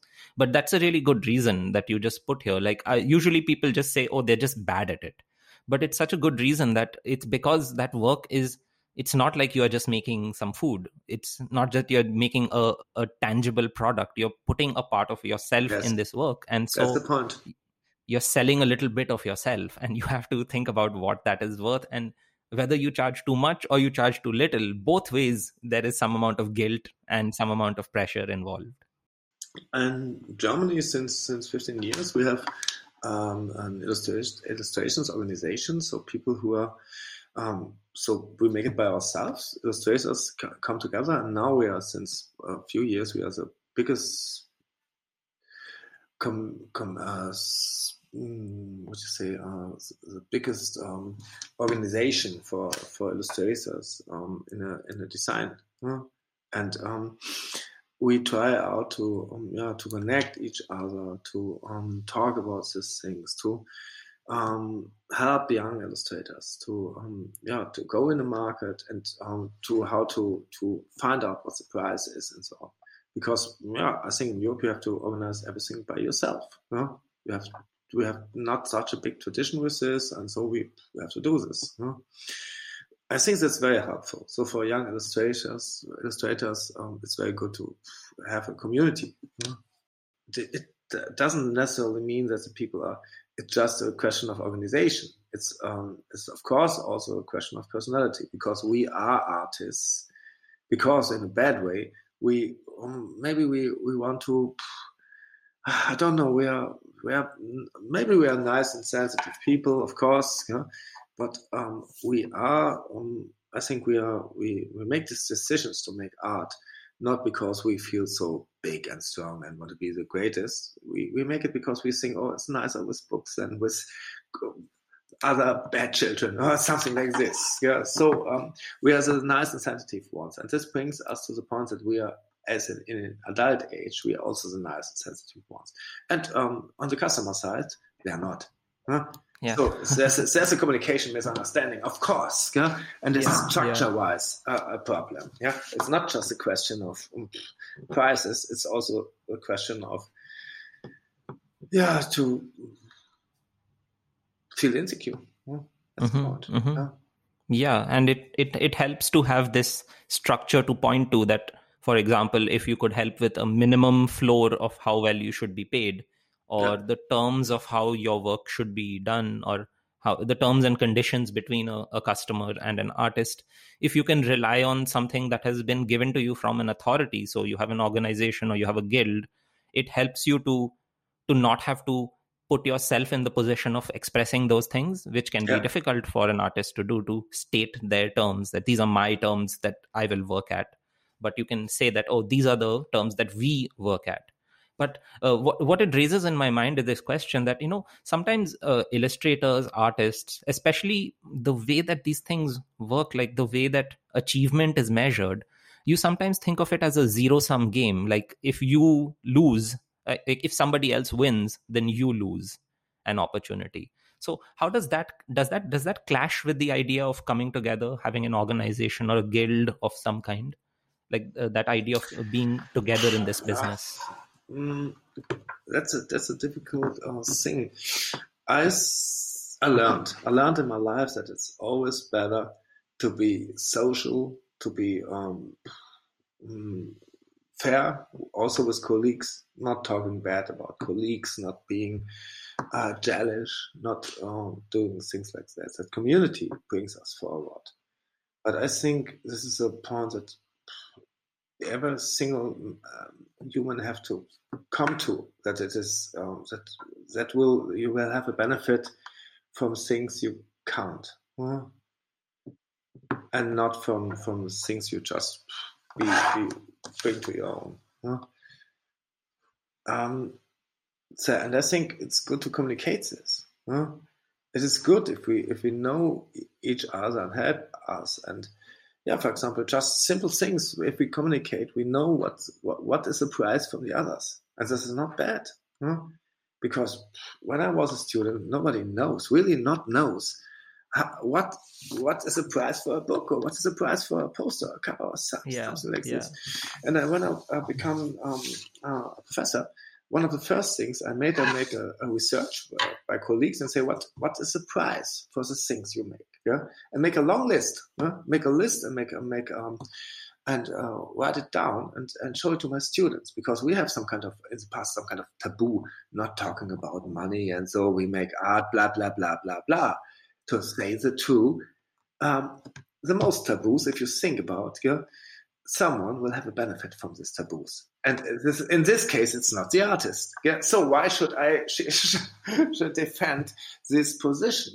No, quite the contrary. Say it loud, declare it, and talk about this, because there's really a need, to bring some kind of light in this business. But things change very, very much at the moment because of the internet, and so many things change. So I think every new generation have to think about it. Yeah. Oh, yes. That's absolutely true. But what a good point that this taboo is there, and it's matched by these other really terrible things that you hear from some certain kinds of employers or customers, especially large organizations, who take it for granted that you're doing your work out of passion and you enjoy it so much. So Mm. therefore, you should charge less because you're getting fun out of it. It's this very it's a bunch of, and that plays on your guilt, right? Like you feel bad about Yeah, now but this charging. And philosophy doesn't work because the same companies have employers. They make lousy, shitty, I don't know, cleaning works, and they don't like it, and they are not the best paid employers. So what? And of course, it has just nothing have to do with you. This is a benefit your work do. Huh? And go to a butcher's shop, and say, hey, if give me the sausage for free, I eat it in front of your butcher's shop, and everyone will see how good this is and how famous you will become famous because I eat your sausage. Yeah? Of course, you will say yes, yeah, here, take it. Go to a normal life with this. This is really funny if you think about what the people think. Oh, can you make it? Can you make a illustration for free that we can see what you do? Go to something you build your house and say, can you make the wall for free that I can see it? Yeah? That will be really funny. yeah. Next time we will pay you if it's really good. Yeah? Go to your, I don't know, to a dentist or something, do this. Yeah? It will be really funny. I'm for sure there will be funny movies about this. But in our branch, it's very available that people do this. Huh? They always ask me, can you do it for free? We ask 3 or 4 illustrators and then we choose, and so do it to your dentist. Yeah. Yeah, exactly. So true. And when you buy things at a store, in a supermarket or something, and that has a price tag on it, you don't try to negotiate that price tag with somebody. That, oh, you make so many scarves, why don't you just give me this scarf for free? You don't go into H&M and try to just take a T-shirt because, come on, you're selling millions of T-shirts. Yeah, just give me this one T-shirt. Yeah, that's the point. Yeah. Yeah, try it out. Go to a restaurant and order food. Yeah, but it's not as funny. It is what I say, because they can do this because we let them do this, because we feel a bit guilty for being an artist. And this is a weird thing, because really we think we are not really important for society. And this is super weird if you think about it. People who sell weapons or something. They should think that they are not important for the society. Yeah, but artists think this. Yeah, artists think this because, on the one hand, because they are some special sensitive guys. I talked before. On the other hand, the society always say this is not so important. Art is some kind of decoration. Yeah? But you can imagine a world without art, without music, with poetry, without, I don't know, architecture, just with cars? Really? You want to live there? No? And I think we have societies in the past, Viking civilizations. They have weapons and ships, but they don't have philosophy or art or something that brings a society in a good way together. So it really was not to be a Viking. You know? And I think this should be the price for art, not to be a Viking. Not maybe Viking is a bad example because they were nice. I don't know, but you know what I mean. Yeah. So the people say art is worthless, and to say the truth, this is one of the most important things in life, and the people don't recognize this because we always give it for free. And here during the pandemic, you see it. Yeah? They close all this in Germany. They close all the museums. They close everything. The libraries, but they still have slaughterhouses and car factories, and there was no lockdown for this. And not want to criticize this, but you see what happens if you have just this. Mm-hmm. And to say the truth, Netflix is also some kind of art. If you not even have Netflix, yeah? So it will bring really to the light of the world how important it is. And so I think we should declare us as important and declare us as important, not to be ashamed to be an artist. You should be ashamed if you sell weapons, or you should be ashamed if you make, I don't know, lousy bank stuff or something. There are jobs that the people should be ashamed and they are not. And artists feel ashamed.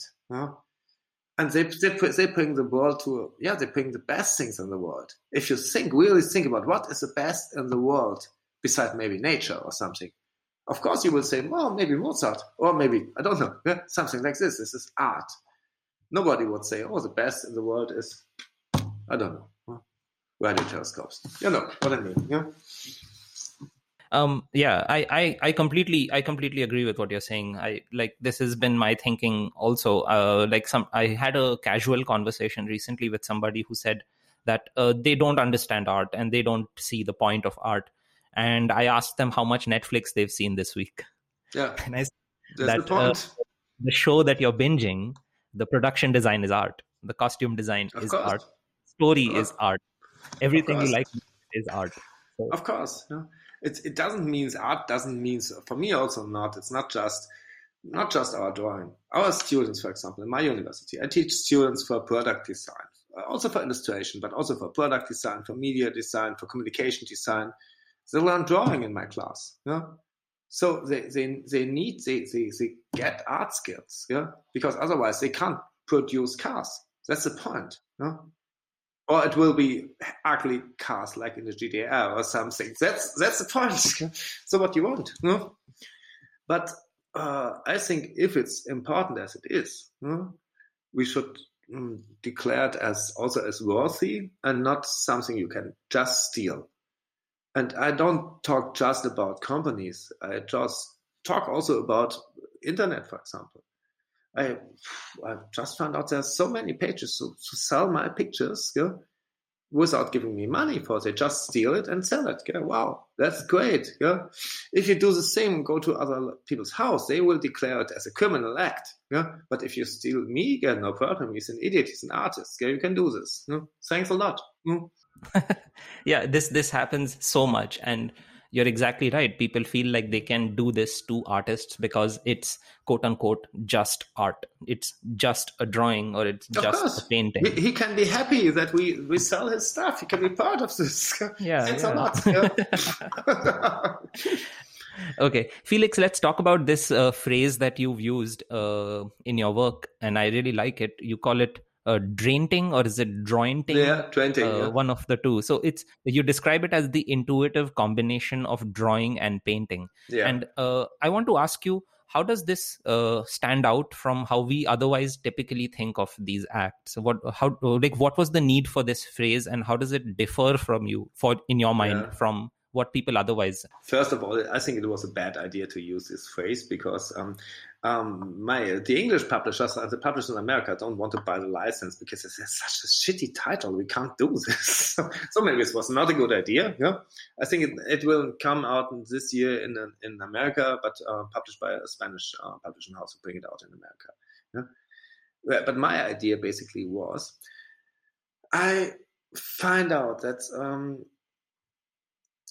both ways, drawing and painting, let me say it in a different way. For example, if you draw a human, what we do, lines on paper, and what we see, a human, is completely different things. We work in a tradition. And if you think about the tradition from drawing is not really as old. Really drawings, but it's the older drawings from the Middle Age or something. There was some kind of combination of drawings and paintings. And the really precise drawing, what we declare, came from the Renaissance. Because people, for example, they work and make paintings on walls for the churches. And to doing these things, they have to automatic their painting, their drawing structure. Because they don't have enough time, because they make it in a wet ground. And so one guy just makes the drawing, one guy just colors the clouds and colors the persons and so on. They make it automatically. They make some kind of drawing factories. And this tradition we're still working in. Because if you see, for example, if we draw a person, the persons do not have outlines. Just not. But we declare outlines. So we declare the border between the person we draw and the background, doing a small line. And it is very difficult. We talked about before, it's very difficult to be super precise with your line because it's very small border. There's a big area face, big area background, and a small border. And sometimes some areas do not have borders. For example, the nose. For that reason, the nose looks always a bit shitty if people try to draw the nose, because there is no border, not declared border like in the eye or something. So and instead of making good compositions, good proportions, good things, the people handle always while drawing, with these lines, with these precise things, and so I developed a way from the students, special in the beginning just for nude drawings, to be first of all very precise with the silhouettes, with more painting elements. Start with painting things, painting, for example, just the silhouette, the ground structure, the proportion, things like this. So separate the problem, because if you draw, you have lines and texture and light and shadow, and if it's a bird or skin or whatever, you have proportions, you have how it stands, you have many different problems to make it in one way. And as you know from cooking, if you cook something and you make a telephone call and write something, if you do many things in the same way, it do not work so good. So the way was to separate it a bit, because normally we start with drawing and then we add the color. And this was counterwise, that we start with some kind of color and then add the drawing, make this outline afterwards. And this is just a new way to understand pictures. Also, for example, for understand perspective, because if we talk about perspective, normally we talk about vanishing points and lines and so on, but it doesn't. This is not the only way to understand space. Space also, since things that is before and after, things like colors that change, things like sizes, shot settings, everything. There's many things to understand space without perspective. And if you start contrary-wise, not with a drawing, start with what you see, maybe just with the shadows. It is easier to understand. This is more a way to learn drawing, not so much for professional drawers, because they probably know this. But for students, it's a very good way to improve, to develop drawing skills, because it's not, we just handle, when we draw, with things that not exist, like outlines, always. And it's much better to handle with, as a first step, with simplified things you see.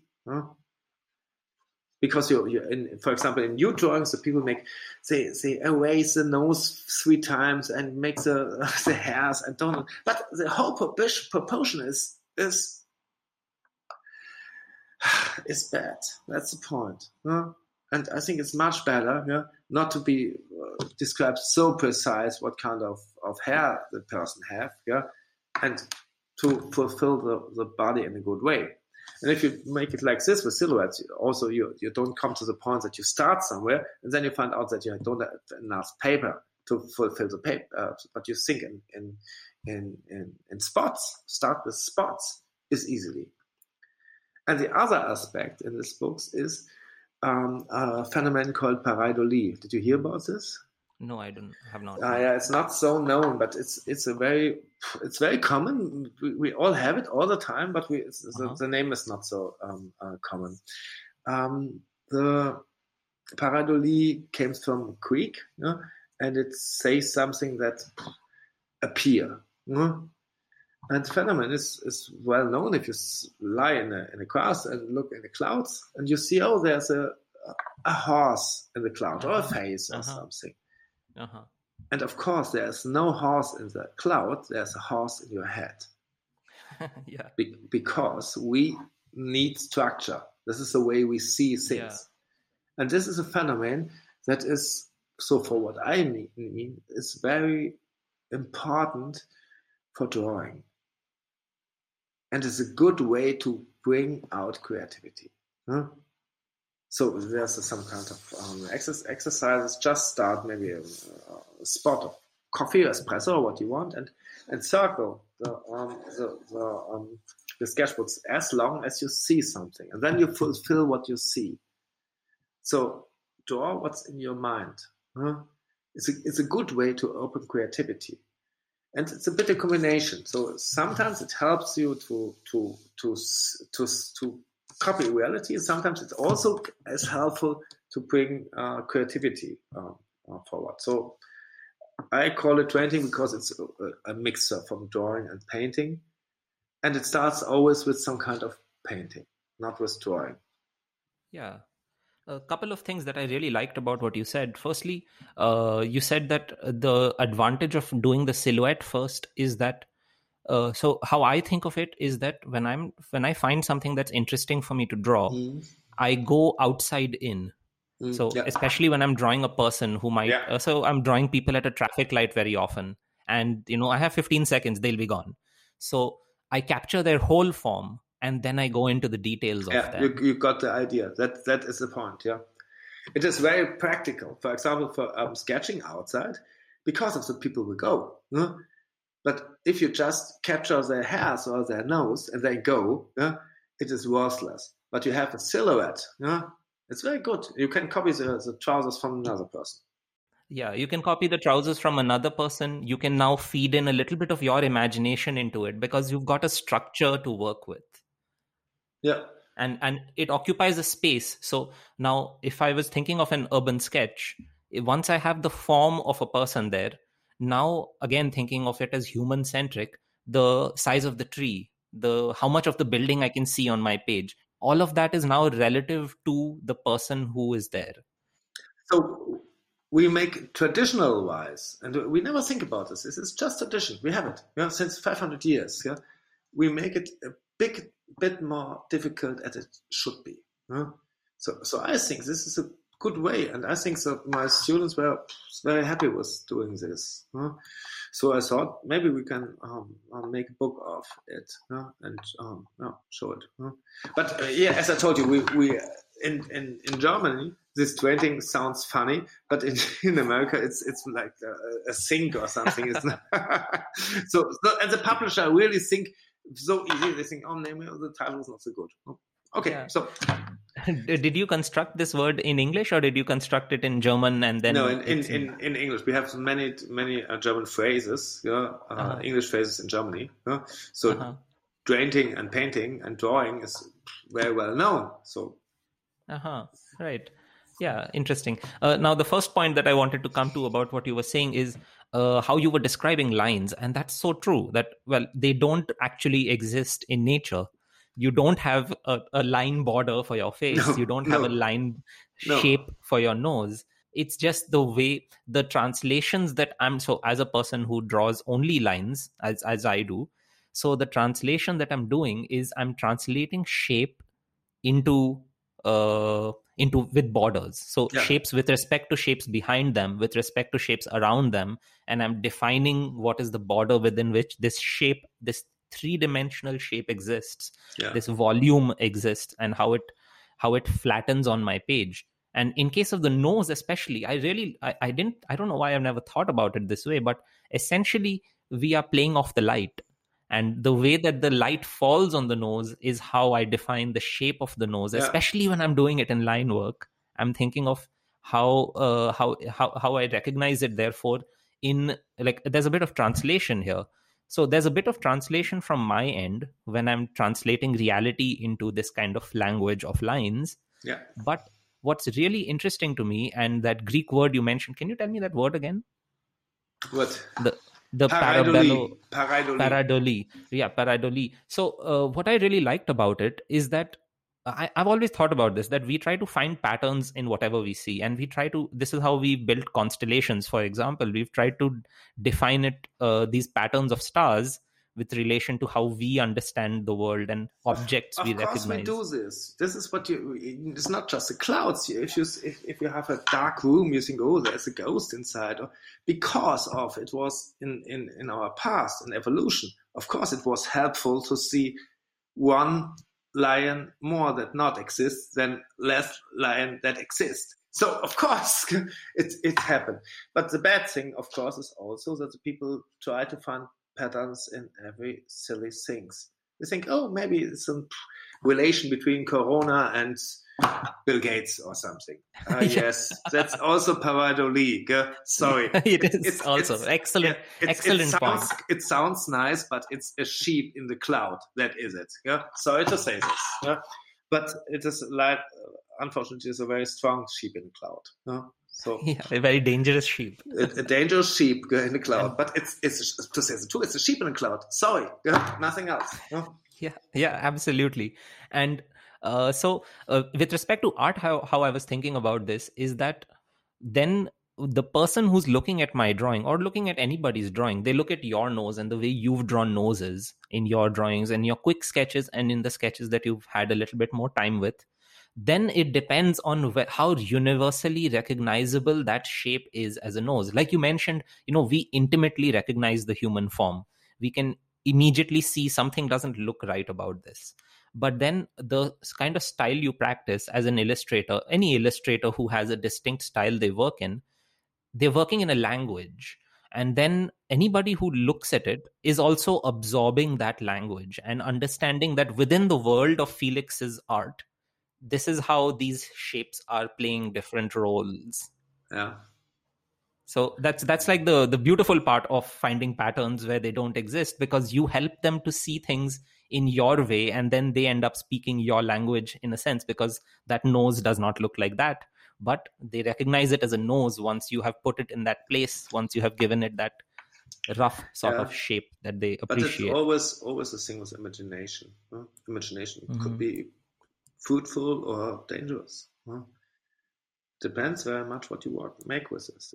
It's a tool. But it's not a weapon, it's a tool. So it's a tool. And I like that then when we look at art, therefore, and I'm coming to this idea now, is that there is a bit of imagination also on the part of the viewer. And there is a bit of active work that anybody who looks at a piece of art has to now put in to make those things make sense and recognize them. This is if you talk about it, there's some interesting story from the year approximately 1920 in Russia.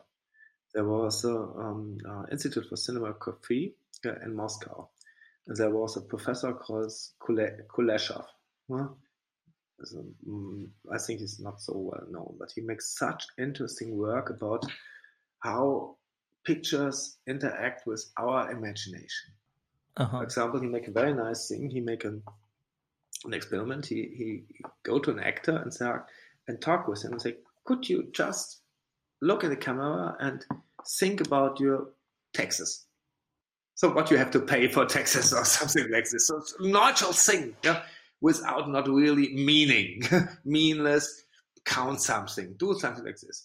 And the films still exist. You see this actor, look. And then he make cuts. And he cut this actor with the scene from this actor with an erotic scene. Or with a scene with a funeral. Or with food or something. And then he shows this many, many times to the auditorium and asks the people what they think was how was the actor? Is this good what he do? And they say, yeah, you see the fire in his eyes, or you can really feel he's so naturally sad, or how hungry he is. And it was always the same scene. And they make research about this, and they found out that art not just work for itself. It is also how you combine it.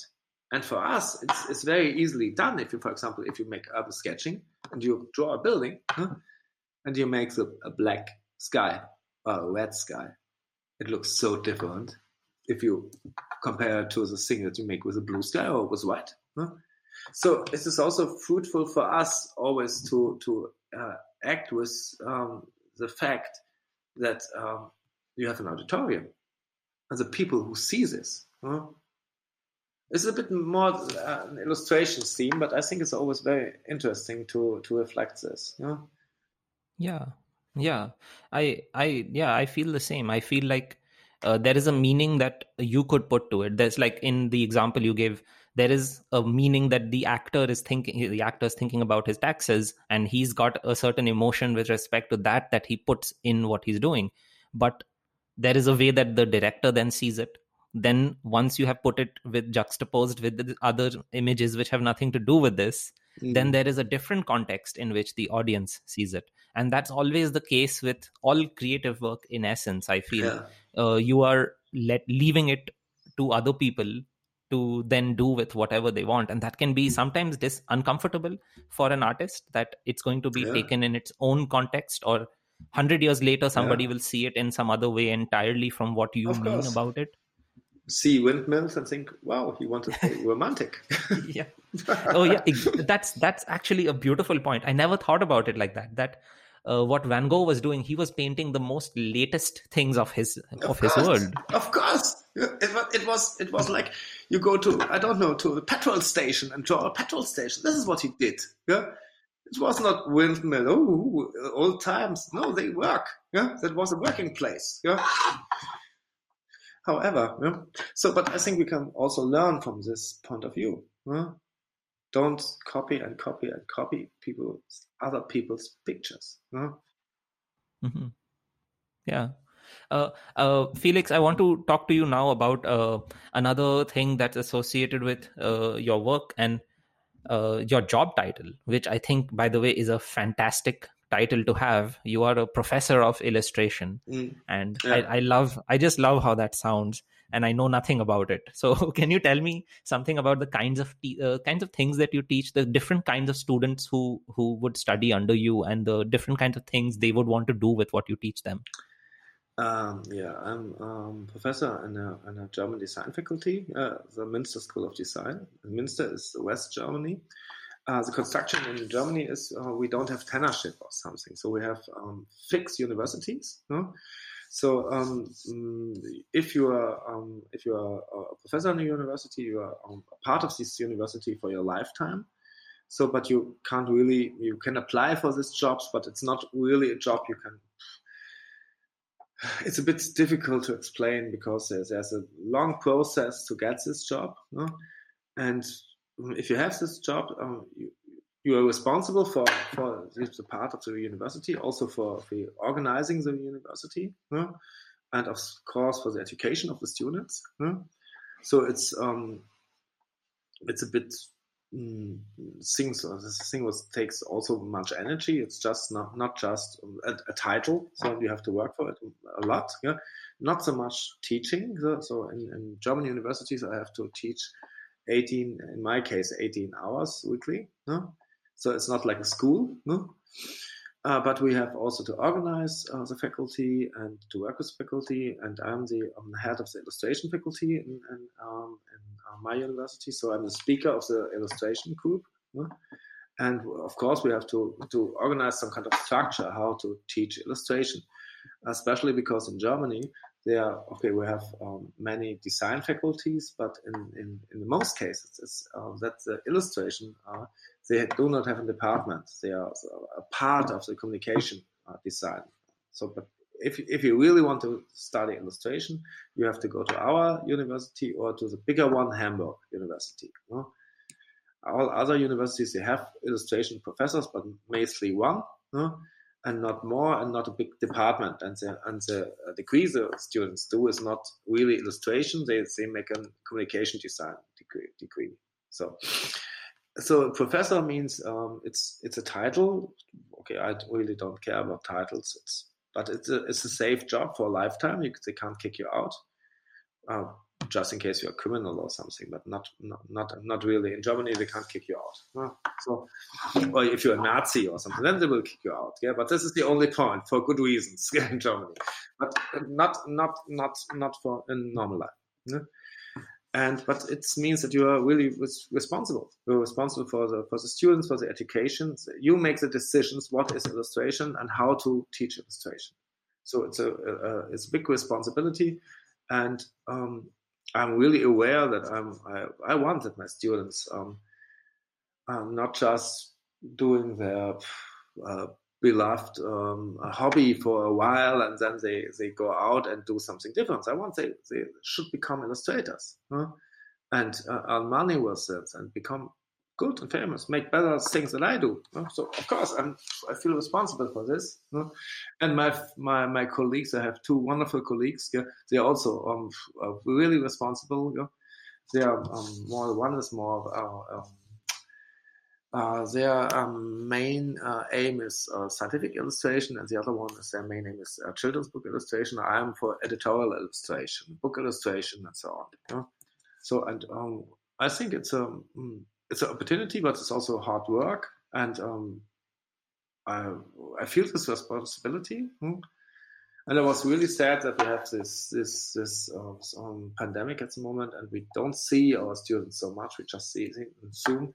In the last semesters, I gave a workshop with a hygiene concept and with distance and so outside, not in the room, and so.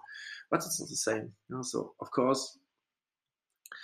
And I think it's a bad situation for the students at the moment because, they don't see universities, they don't see commilitonen professors. Also, we have, of course, we have lecturers, we have substitute professors, we have people who are responsible for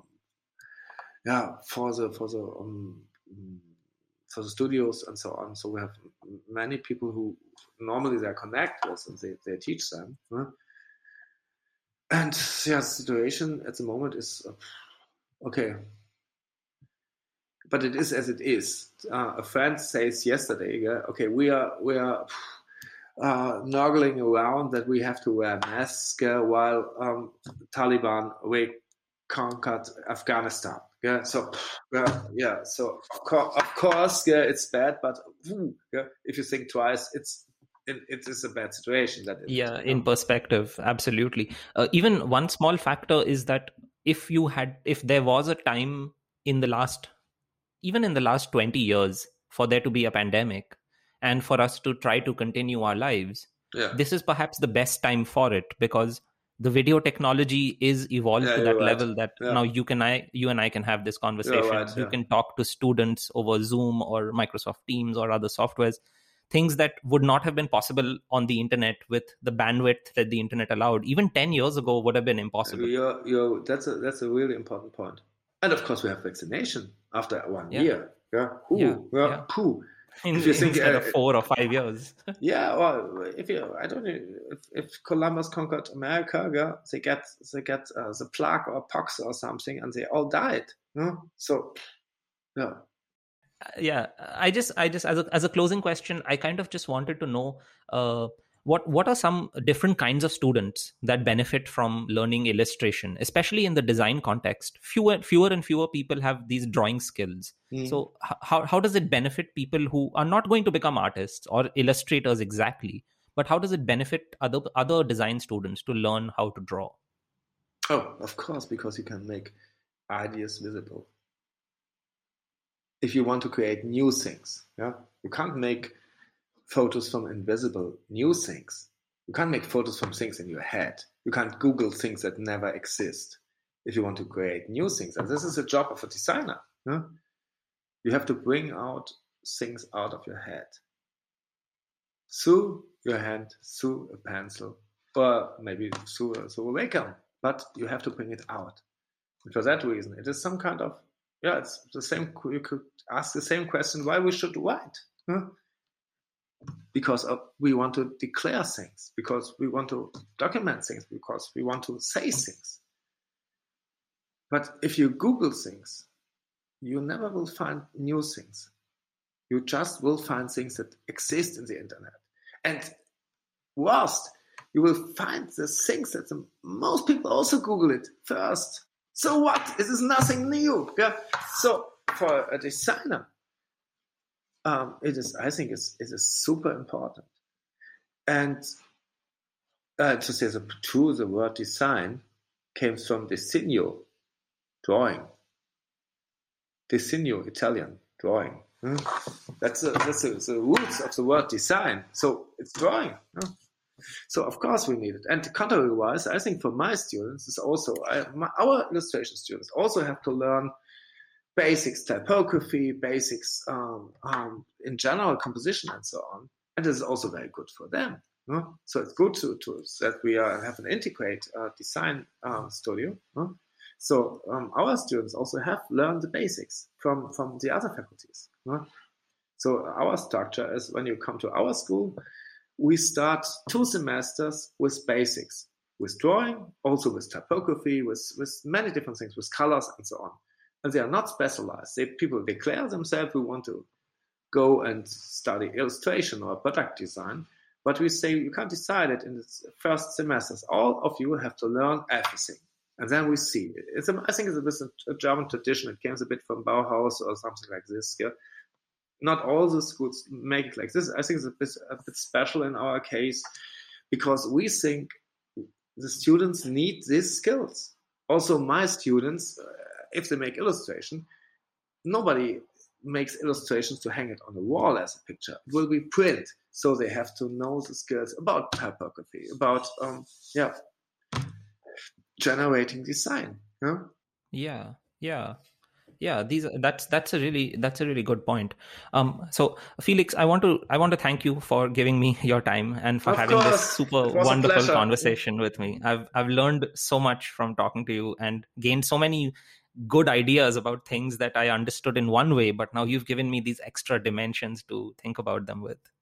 Thank you, Nishant. For me, it was a pleasure. Yeah, it was a quite good conversation. Yeah, and I'm happy that you asked me. Well, so I feel really honored. Yeah, and so I'm and maybe in better times we will see us.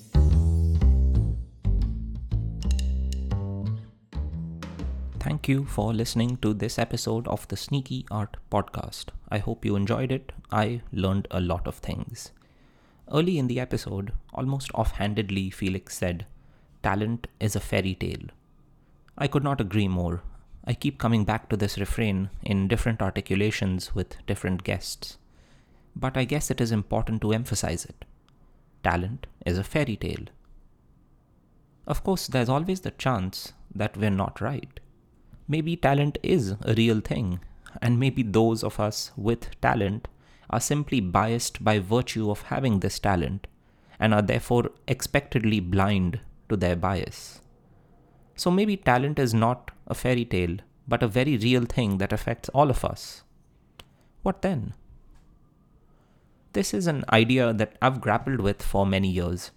For the longest time that I struggled to draw and was unable to do it well, the word talent was like a balm to my bruised ego.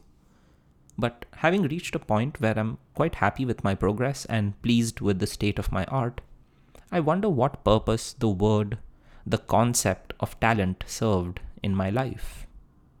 Why do we keep using it to describe the works of others? I'll be thinking a little bit more about this and writing about it, as well as some other things that Felix said in my weekly newsletter, the Sneaky Art Post. The Post is a space where I chronicle my latest art, thoughts such as these from the podcast, and share my journey of self-education to become an artist. If you like this show, if you appreciate the way that I speak or put forward my arguments, I think you will really like the newsletter too. Find the link in the show notes to check it out and consider subscribing, or you can simply visit sneakyart.substack.com. I will also be writing a bonus commentary for this episode. This is something I do with episodes that give me a lot of food for thought. I take the opportunity to go down some of the more interesting tangents in the larger conversation and explore some interesting rabbit holes. It helps me to learn a lot more new things and also to articulate these ideas with people who care about them. I will speak more about it next month as part of a new series of offerings that I'm preparing in consultation with members of the Sneaky Art Club. That is the patrons and supporters and listeners who buy me coffee every month. If you like my work and in addition to supporting it would like to join this focus group for my ideas and plans, find the link in the show notes to my Buy Me a Coffee page and become a member. In any case, I'll see you in a couple of weeks with a new episode featuring an artist whose work I've enjoyed very much for the past few years. Until then, I would like to thank you, as ever, for your time and for your attention.